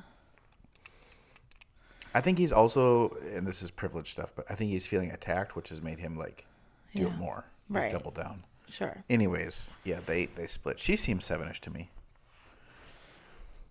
Well, she doesn't seem like any fun to me, so that's hard. Actually, I mean, I don't have much on her, like to go with, but she just seems like no, I think she's kind of like 4-ish. Oh, that could be like very serious. You know, takes herself very seriously. But we'll see. Man, Aaron Rodgers, what a guy. Okay. Yeah, let's transition out of sports. Okay, I want to talk Ukraine, Russia. Okay. Golly gee. Yeah. Seems so sad. Well, I just I saw a horrifying video, and the only reason I'll talk about it is because the person lived. Okay. But there was a Russian tank just driving around a street in Ukraine. Yeah. And I went back and looked because the thing says swerves. like trying to miss. Yeah. But it looks like it turned into on purpose, but just drives right on up over a car and crushes it. Oh shit. And like people are screaming in the video, but then they like follow up and they pull the guy out of the car and he's okay. Okay. It's like, thank God, like the tank went over the front and the back of the car. Yeah. But it looked horrible. But so here's a question I had for you. Yeah. So I was talking about this with friends on Friday. Sure. And of course, I'm very aware that the way I receive news through history is not just white Western, but is also American interest news. Sure. It's like countries are always fighting, right? Yeah. Like, why has this one captured the world's attention so vividly, right? Sure. And like some of the reasons I've been given are, it's one sovereign nation invading another. Sure. It's not an insurgency or it's not a civil war, right? Right. Yeah. The other one is that they aren't just invading for a criminal like they obviously Putin has told lies to his country. Yeah. But they are going to take it over long term, right? Is the plan. Right. Yeah. Not just to like get even or to get take something a resource really quickly. Right. It's yeah. like so there's that. It's like I get that, but I'm also like, oh, like if the thing that's breaking our heart is that people are dying, well, that happens all the time in war and in countries. Mm-hmm. And I think that if anything just shows that we're maybe a little immune and perhaps a little racist globally to what's happening. Yeah. Like I saw a montage of videos yesterday, and it was basically talking about, it was all these reporters saying, like, not meaning to be racist, but like essentially saying like, well, this is not Syria, this is the Ukraine. Right. Like, well, of course that happens in Syria. Right. Because they're talking to about refugees. And there is some racist stuff about why other European countries are like, without qualification, accepting Ukraine refugees that wouldn't accept Syrian refugees. Right. And one reporter even said, well, to be honest, it's because they're white Christian. Just went down a list. Yeah. Yeah. I've seen a lot of that as well, of people kind of saying like, it's so sad. Like these people, it's like children with blue eyes and blonde hair. It's so sad that they're dying. And it's like, okay, well, that is racist. Yeah. So, the other thing I've really felt torn about, so I'm very clear, I think Russia is awful and in the wrong. Although I think that is complex too. And I'll share that in a second. Okay. But I'm a pacifist. Sure. And the way I own my pacifism is I say that, but I've never been confronted in a situation where and who knows what I would do. Of course. Maybe a better thing to say is I think Jesus has called me to nonviolence. Right. I am a little surprised by some of my pockets of friendship, Christian thoughtful friendship, that aren't just condemning Russia, but sort of implicitly celebrating the violence. Yeah. Like Ukraine's getting even. And obviously I think, geopolitically, if there is no God, Ukraine should definitely defend themselves. Right. But I just am always so confronted in these moments, like, do I actually believe in nonviolence? Right. Yes. So. What is the decision you come to? Well, I always think of Bonhoeffer, who was first in the plot to kill Hitler. Right.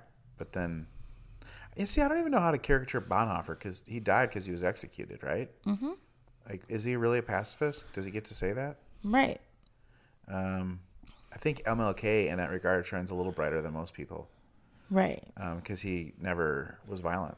Right. He Gandhi really certainly is a shining star too. Right.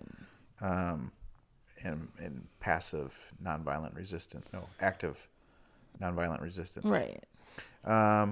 I don't know, right? Like, because if all of a sudden Russia is here in our backyard, and they're shooting bombs at my house, and like I can pull a trigger to save my family, am I going to do it? Right. Well, and there are many that talk about Christian violence as like that is like the only reason to protect others, Yeah, I think Augustine has something about that, and that gets used to formulate just war theory. Yeah. I don't know. It's so complicated. I certainly don't have any judgment for the people of Ukraine right now. Christian or otherwise, because I would have to get on my high horse to try and say something like that. Right. But I'm always reconfronted by the complexity of this part of discipleship in these moments. Yeah. And then I always think, well, okay, Jesus was nonviolent and the early church was, but did they have another choice? Right, exactly. They were. And I guess, you have Simon the Zealot who was called, and you have the Maccabean revolt. So that instinct was certainly alive in the psyche of the first century Jewish person. Right. That's true. But it's like, if you could reasonably defend your own, you had that power within grasp. Yeah. Would it be as easy to be convicted about your pacifism? Right. It's hard too, because I think one of the ways that pacifism is powerful is its narratival value. Right. But in modern day warfare, it's like bombs blowing up buildings and killing hundreds of people at once. Most of them innocent, and there's no redemptive narrative like they chose to accept death. It's just it's the chaos of war that.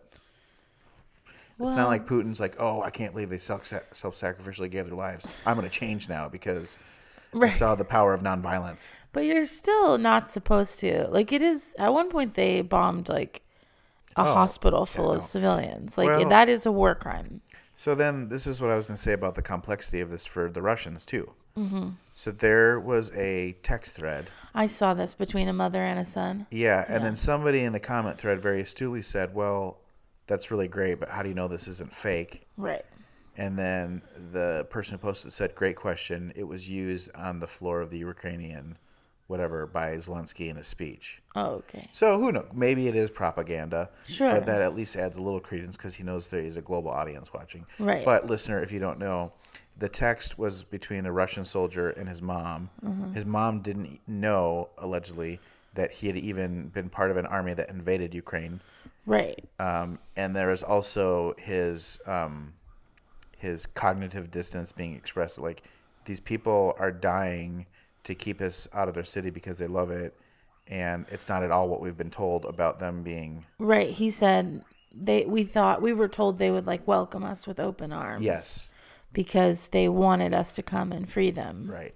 And that's not the case. Yeah, it's not at all the case. And I do think that is the power of, if not the nonviolent message, their Christian message, mm-hmm. which is that I have to see my enemy as a human. Right. And it's easy, I think, right now to pro-Ukraine and implicitly then condemn Russians and Russian soldiers. Right. But I think the complexity is there are probably Russian soldiers who are involved in this who don't even know what's going on. Well, I do think that has been one of the more compelling elements of of being able to maintain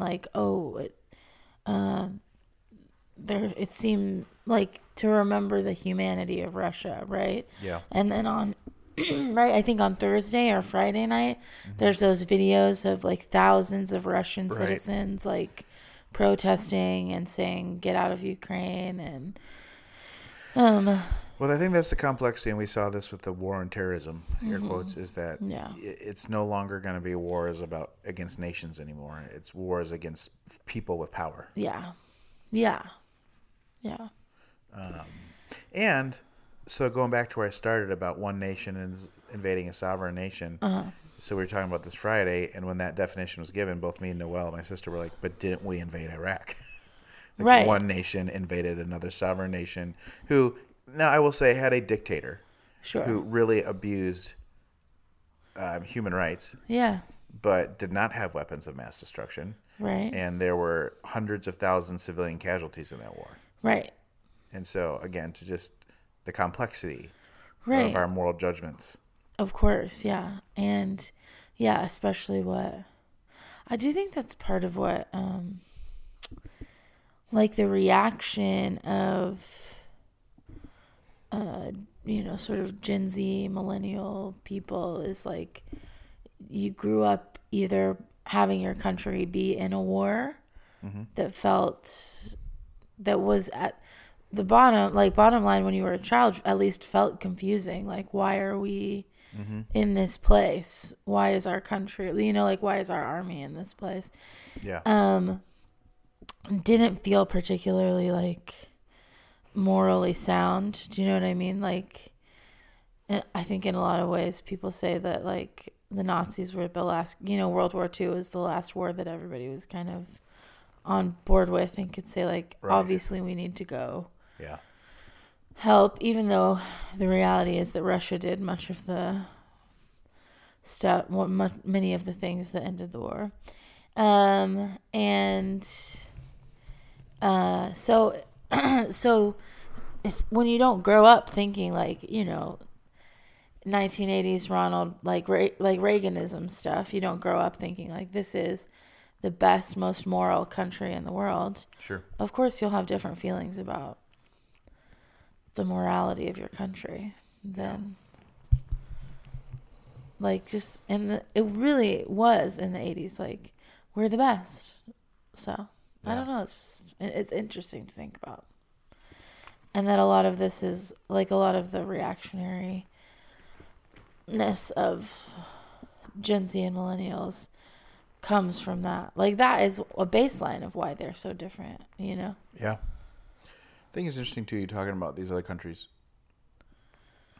I think one of the hard things about geopolitics is that these stories never end either. Right. Right? Like, I think Putin in large part is acting because of a vision of the Soviet Union from the 80s and before. Right. And that, Afghanistan, a conflict that took 20 years of our lives and resources, was a conflict that really found its beginnings because of the Afghan-Russian conflict in the late 70s, early 80s. Yeah. And I didn't know anything about that until I watched Charlie Wilson's War. Have you ever seen that movie? I don't think I've ever seen it, but it has Tom Hanks. Yeah. Fascinating piece of history. So, these things just become, it's Hegel, right? It's thesis, antithesis, synthesis. Right. So there's something that will come out of this Ukrainian-Russian conflict that will be the beginnings of another conflict in 20 years. Something we'll see, further down the road. Yeah. But my God. Yeah. Let's be honest. This is staggering and unnerving because it's a country like us. Yeah. White, Western, and political, and which I do largely think, Christian, at least in paper. Ooh, which I do think like is it does show like the roots, right, of like a certain type of racism that is carried sort of globally, not right? America. Yes, exactly, and that is. Oh man, that's really gross. It. I mean, we were talking about this earlier, but I didn't really respond. But it's I mean, it's being reported that people of color are having a harder time getting out. Like people that were there for studying, that they are having a harder time getting out of Ukraine and into other countries. I saw that too. And then also the other countries are not as likely to be helpful to them. And it's kind of insane that still a reality. It's still a reality, and that it's a reality during like a time of war. Do you know what I mean? Yeah. Like I feel like, and it just is one of those things that like is another moment where I feel so reminded that so often my whiteness protects me from even thinking about things like that. Mm-hmm. Do you know what I mean? That there would be people during a time of war who would care about like, the color of a person's skin, and that would determine whether or not they help them. That seems insane to me. Yeah. But it is the reality that like my friends who are people of color and people of color I know have always been telling me that it affects like everything everywhere. Do you know? So yeah. It just is. It's so insidious, mm-hmm. and it just pops up all the time, and is proof that we have to. I mean, that it's proof to me of like how important it is to do the work of anti-racism for ourselves and in the people, like try to helping people around us because it's everywhere. Yeah. And it's, I think, maybe another valuable way to turn the diamond to see the truth of it. Yeah, yeah.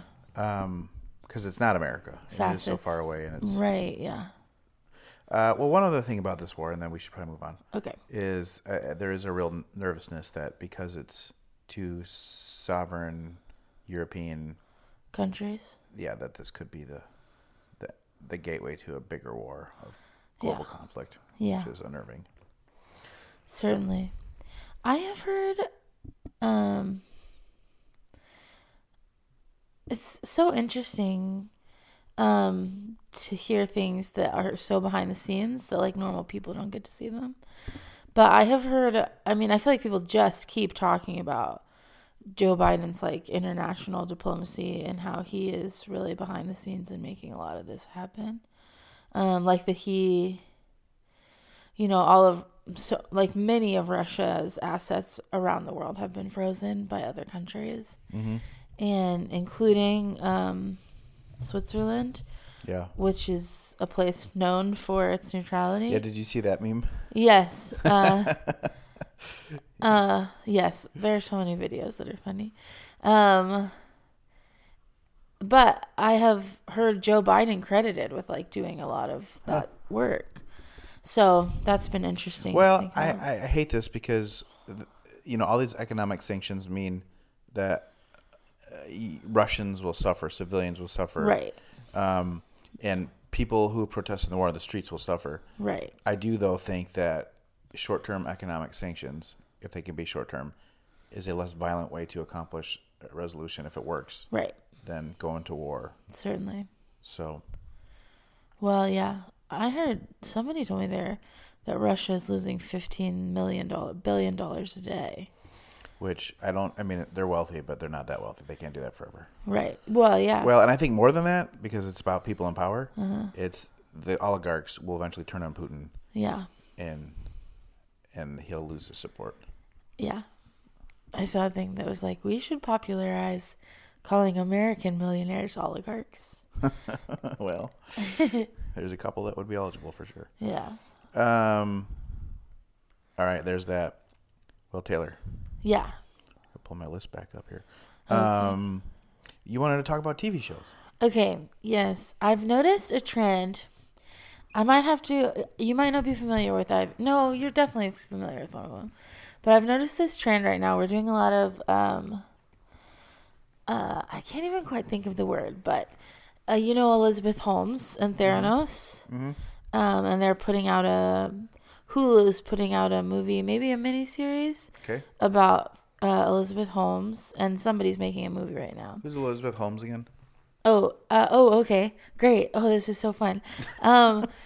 She was the CEO of a company called Theranos, and she claimed, like at one point they had like $1 billion partnership with Walgreens. Okay. And they claimed to have, and she claimed mostly, to have made this machine that could test, like you could give it a drop of blood, and it would like give you back all this information. Okay. It would test for so many things. Okay. It never existed or worked. Okay. Like she tricked very many people into like investing in her company. And I mean, in some ways it is like, that is what investing in, particularly like scientific products and stuff like that is like, right? That you're giving someone what? You take a risk. Yeah, you're giving someone money and saying like, I trust you're going to make the thing you're saying you're going to make. Yeah. But she knew very early on. She went to maybe Stanford for like a year. Okay. And then she quit and was like, I'm going to make this thing. But she knew very early on that like the science does not exist yet. And she just kept being like, I'm going to make it, I'm going to make it, I'm going to make it. And so the question was kind of like, apparently towards the end also she got very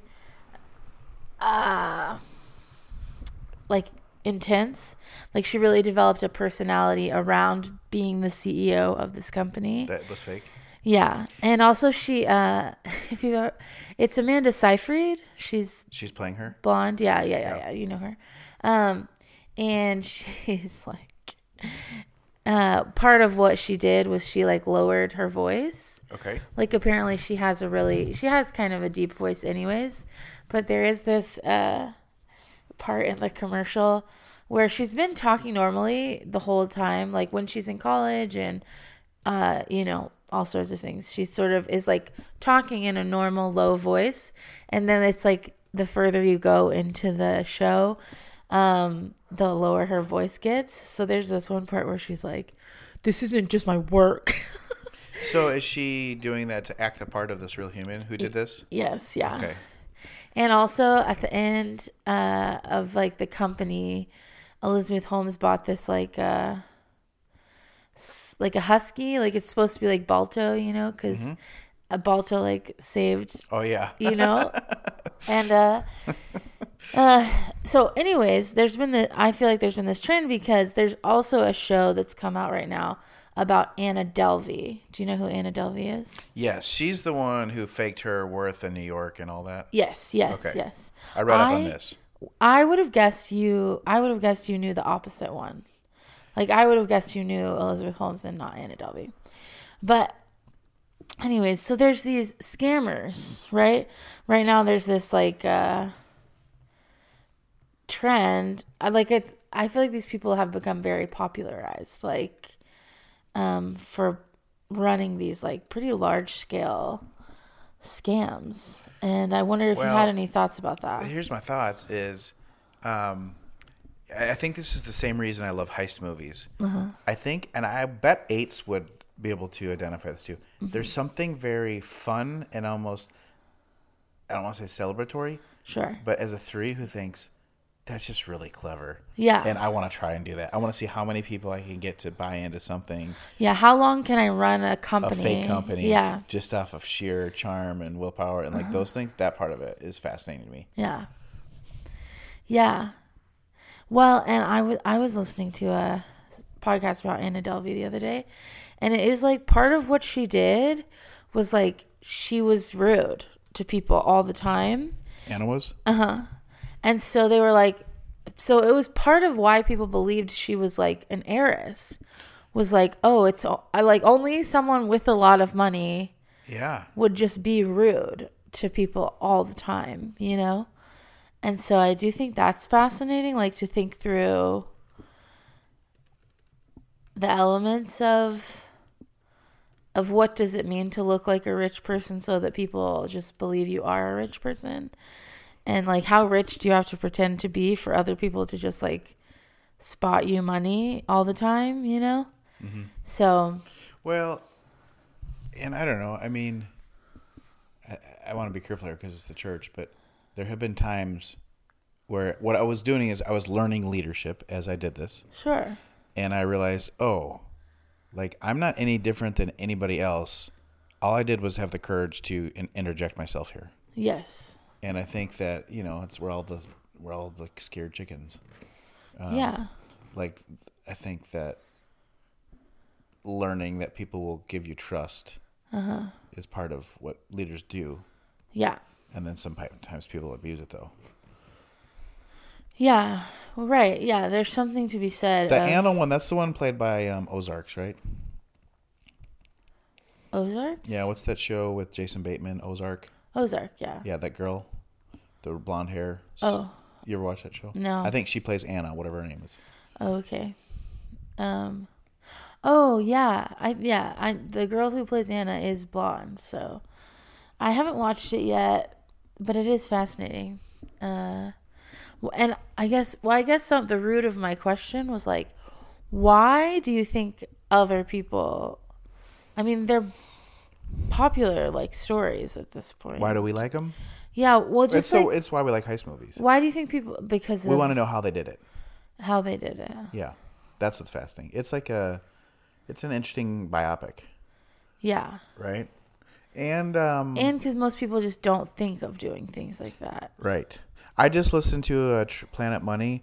So apparently, a large sum of money was stolen from some South Asian country. I think it was Bangladesh. And so they flew over this American crypto encryption guy, right? Yeah. To help them figure out what had happened. They've determined it's a vigilante group. Well, probably government sanctioned group from North Korea that did this. Okay. But they like frame the whole narrative of this Planet Money episode in like terms of the heist. Like it's like, and here's the getaway car. Yeah. You know, like here was what they did. They cased the place and they walked through this. But I just think there's intrigue in that. Yeah. And sort of in money in general. Yeah. And it probably taps a different energy. Like I've asked Lindsay, why do you and so many women love true crime stories? Right. Yeah. And her answer, and I've heard it from other women, is I want to know how this happens so I can protect myself. But I think it's like a different kind of energy within us but same thing. It's like, how do they pull this off? Yeah. Yeah. Maybe I want to try that. Yeah. Maybe that's just 3s and 8s. And I think, no, I don't think so. Well, I could even see the 7 and be like, woo, well, let's steal from the bank. Yeah. But they wouldn't do it for the power of the money. They do it for the thrill. Right. Who you are, what your values are. Do you know what I mean? Yeah. Because I can see a lot of numbers doing like a Robin Hood type thing. Yeah. Yeah, I mean, you might get a 6 in there or a 1 in there yeah, we should do an Enneagram of robbing the bank. Enneagram of robbing the bank. Yeah. And then, well, there's also this Pam and Tommy Lee show out right now. Oh, yeah. That I think is also kind of like scammery. Who's playing Tommy Lee? Sebastian Stan. Who else is in it that's famous? The girl that's playing Pamela Anderson's famous. Was Seth Rogen in it or something? Oh, what a great question. I don't know. Yeah. I do think there's a few other famous people in it, yeah. But I haven't watched it yet. I kind of was maybe not going to watch that one. I was not going to watch it, except I've heard it's a very, like, careful treatment of, so far anyways, it's not all out yet, of, like, the difference between how the media treats men and women. Yeah, I'm sure they didn't do it just to be an expose, and I trust that it's tastefully done and it's not. Yeah. Just, was that too? I'm wondering if it was like that the first major sex tape leak. That's the first one I remember, like as a child, and I don't remember. Because like, who's this really happened to? It's happened to Kim Kardashian, right? Didn't it happen to the hotel lady? The hotel lady? Yeah, she used to have the show with the other blonde, Hilton. Paris Hilton. Oh, yeah. Didn't she have one? Yeah. And then I had wondered, like, it kind of became like, oh, your sex tape leaked. For a minute, yeah. So now you're famous. Well, but that's some of the question I think of this show is like. Also, okay, how much? Like, and this is probably not the point of this conversation, but like, well, you're a millennial. I'm a millennial. Sure. But like, Lindsay and I would never conceive to take pictures of ourselves and send it to each other. But like, do people, they like do this, right? They do, yeah. Point being, like, who the Lee records themselves having sex, yeah, and then puts that in a digital space. Well, no, who records themselves having sex, but then puts that in places where that could be. I don't know. I just don't get it. Well, that's part of the. My understanding is that's part of the Pam and Tommy Lee stuff. She did not know, apparently, that he was recording it. Well, it seems like maybe he did not know from the. Oh, they didn't know they were being trailer recorded? Of the show. Or maybe he had like some sort of clue but didn't know. Yeah, that's what. There's moments where she at least certainly is being like, what is this? Where did this come from? So, and then it seems like he's just kind of like, it's gonna be fine. It's gonna be fine. So I don't know if that means he did or didn't know, but there are certainly some other actors in how this got released out into the world. That's wild. Absolutely wild. Well, and it's like a tape. It's actually a tape, right? Yes. So was that not pre-internet, but it was like early 2000s? 90s. No, it was in the 90s. I mean, you weren't sending videos across the web yet. No, yeah. So was this like re-recorded? So that's so crazy. How does it get like... Was it re-recorded and distributed that way? I guess, yeah. That's insane. Or, yeah. It seems to me that would be much easier to prosecute, though, because you have something, like evidence. Something. That's true. Okay, can we go back to my question about the nudes? Yes. Okay. Why do people do that? Well, I mean, to each their own. Sure. Here's my question. Okay. Is that, like, super common, do you think? Mm-hmm. Yeah. Really? Yeah, very common, I think. Yeah. Like, if you're just in a dating relationship these days, that's what you do. You send a picture of yourself. Uh-huh. Really? I'm surely not everyone. Do you know what I mean? But, like... This is this thing where, like, I was startled to find that all the millennials were just having sex. Really? Without qualification. I mean, maybe it's like the Christian millennials weren't even hiding it anymore. Maybe that was the difference. So you were... Well, it's like our first episode. It was either this and then the thing about the watching TikTok now. But really it was about, what was that show? The Politician. And me just being blown away by the sexual norms of Gen Z. I think those are Gen Zers. Yeah. So if I just started dating tomorrow, God rest Lindsay's soul. Right. And I want to date, you think the person say to me, send pictures of your... Well, I'm not going to say these words on the internet. No, I don't know. Probably not right away. That's also, wild. nobody loves. The female body is much more beautiful than the male body. That's my other question: is who wants those pictures? Yeah, great question. Yeah, I guess it depends, but okay. There's a line in Mean Girls the musical about it. Well, Lillian listens to that. I might have to check that out. Okay, well, I digress. That was not on the list. Sorry, listeners who hung around that are guest listeners. I do think it's a pretty normal thing. Okay, well, I'm glad I was born when I was and not later.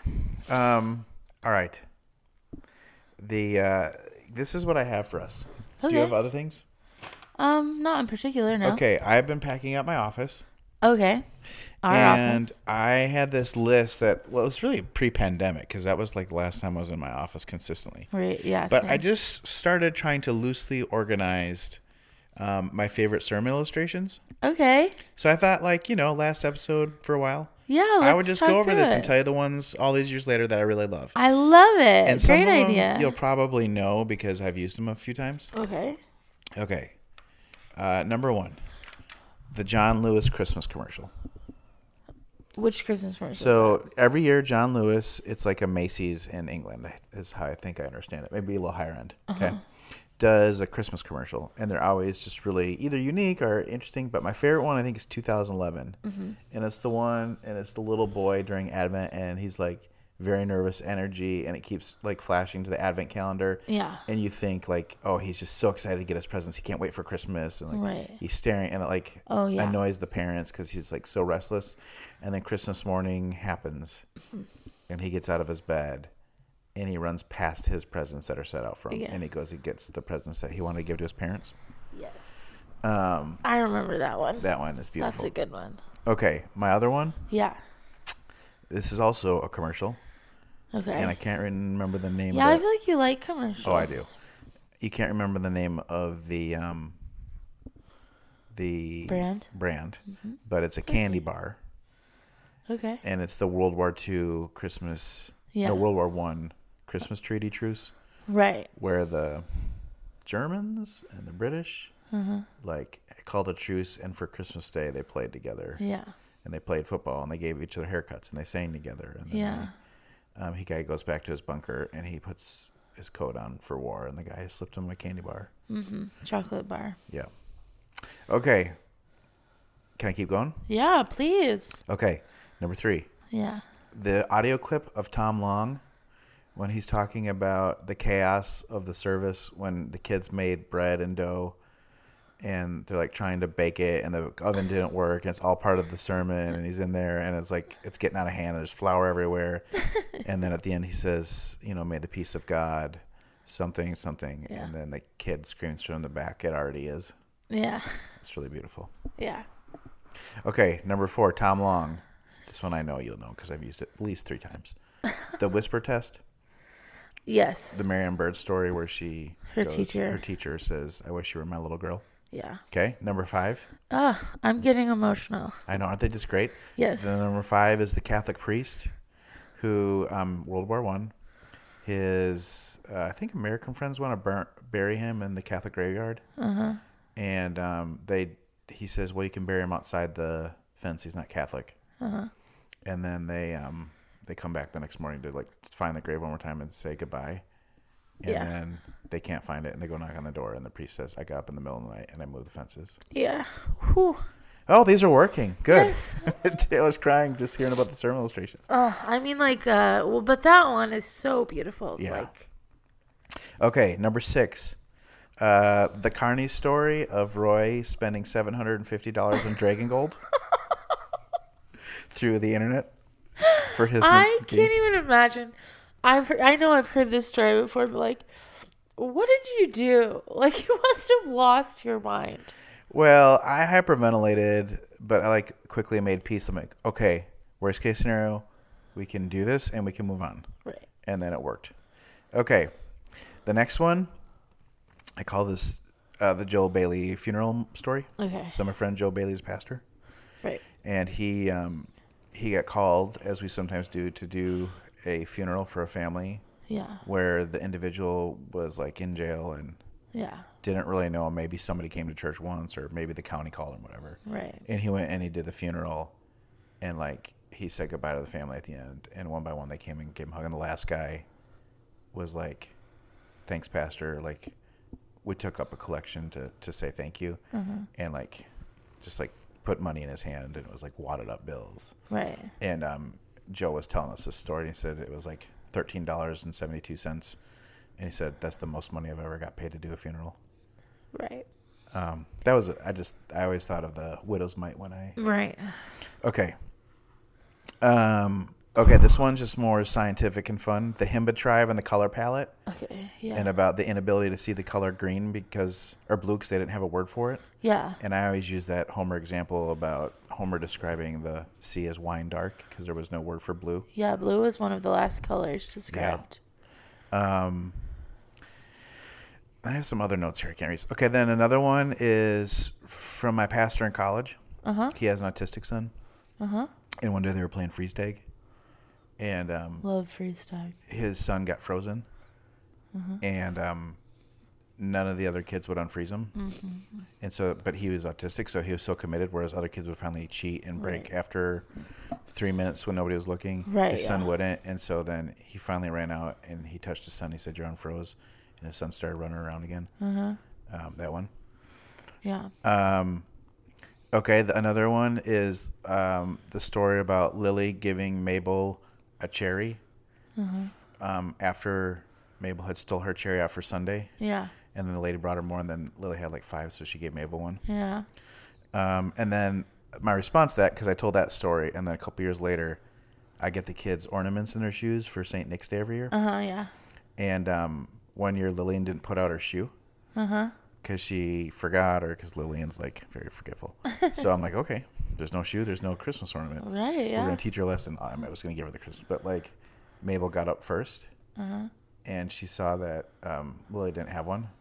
So she went and found a Sharpie, and she wrote Lily's name after her. So it said Mabel and Lily. Oh.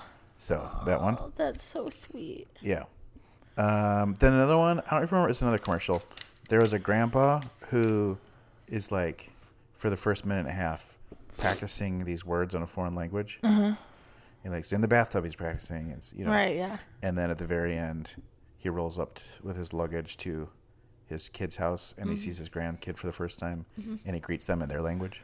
Yeah. That was really good. What the heck, Josh? I'm just Okay, crying. the Hal Warlick story. Just crying over here. Yeah. That's the I hope I never hold anything in my life is as precious as this person's life. Yeah. He talks about the glass breaking. I just use that one. Yeah. Oh, I love that one. Here's another one. I used this one once. It's Mary Alice Birdwhistle's story. Oh. But she, she has a breakable bones disease where she falls. She's very susceptible. Yeah. So she was in college in Kentucky. There's a few times where it would snow overnight. And she would like go to the door, and like before anybody was up on campus, somebody had shoveled from her walkway From her door to all the other, so she have access to not fall. Yeah. And she didn't know, couldn't figure out. One day she finally got up early enough, and she saw it was like the dean of students who was coming and doing it. Yeah. That's so nice. I'm almost done. Well, I'm crying, so. Then the other one is the Coldplay Yeah. video with the autistic son. Yes. Which I've done that on, interestingly enough, Transfiguration Sunday. Oh. Which we just passed. So. Yeah. But that one, and then my last one on this side of the paper is the Leonard Castley Lord of Hutt. It's the guy who in Australia found a loophole in like a law from the 1400s. Oh, yeah. And exposed it and overtook and was seceded from Australia so they didn't have to pay taxes. Yeah. So those are my favorites. I had some others written on the other side of the ones I was going to use, but didn't ever get to. There are things there's like illustrations you never got to. Well, I would just start writing them down. Like, that's a good story. I don't have any. It doesn't really. So I did use his last one. Asian family reunited with their son after 4 years of being abducted. I showed that one. Oh yeah. And that father who looked for him. Yes. And drove over 300,000. That documentary. Yeah. Yeah. I have this one. I never used. Paul Farmer. Do you know who that is? He just died. No. So he set up. It has a very famous name, but he's like an international health person. He's done work in Haiti, Rwanda. Mm-hmm. But he built a pond in Rwanda with a giant window in his hospital because he knew that like seeing things that were beautiful were just as important for healing. Yeah. And I was going to use that one eventually. Yeah. Here's another one. A lady in Nova Scotia, a woman went to a different province, I think, and purchased something and got a dollar bill with her deceased mother's signature on it. Yeah, that one's crazy. There's more to that story, but that's the short of it. That is crazy. There's a episode of 99% Invisible, the podcast. And it's called The Great Bitter Lakes Association. Okay. But it was about these ships that got stuck in this like isthmus or something for months.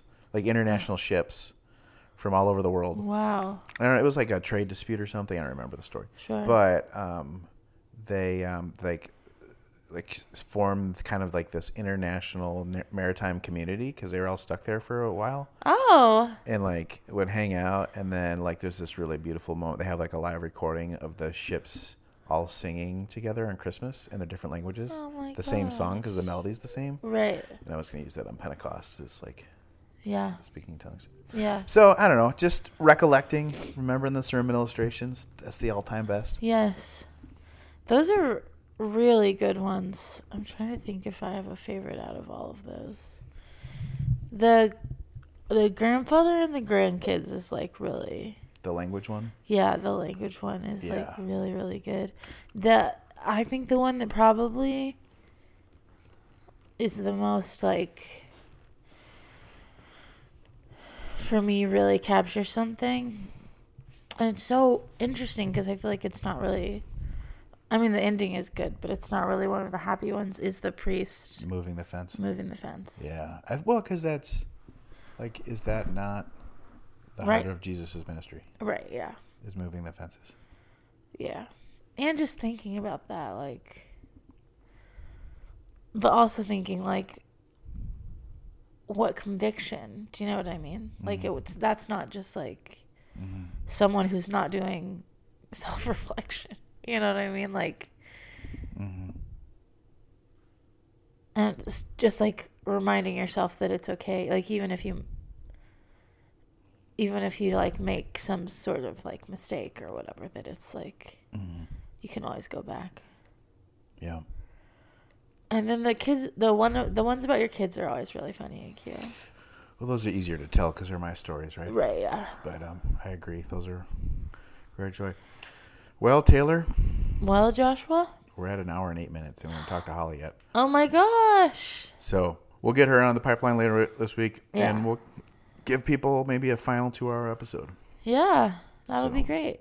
All right. Well, hey, this has been so much fun to do together. Yeah, and let's do it again in the future. Okay, let's do it. All right. Well, listeners, for now, we say goodbye. Bye.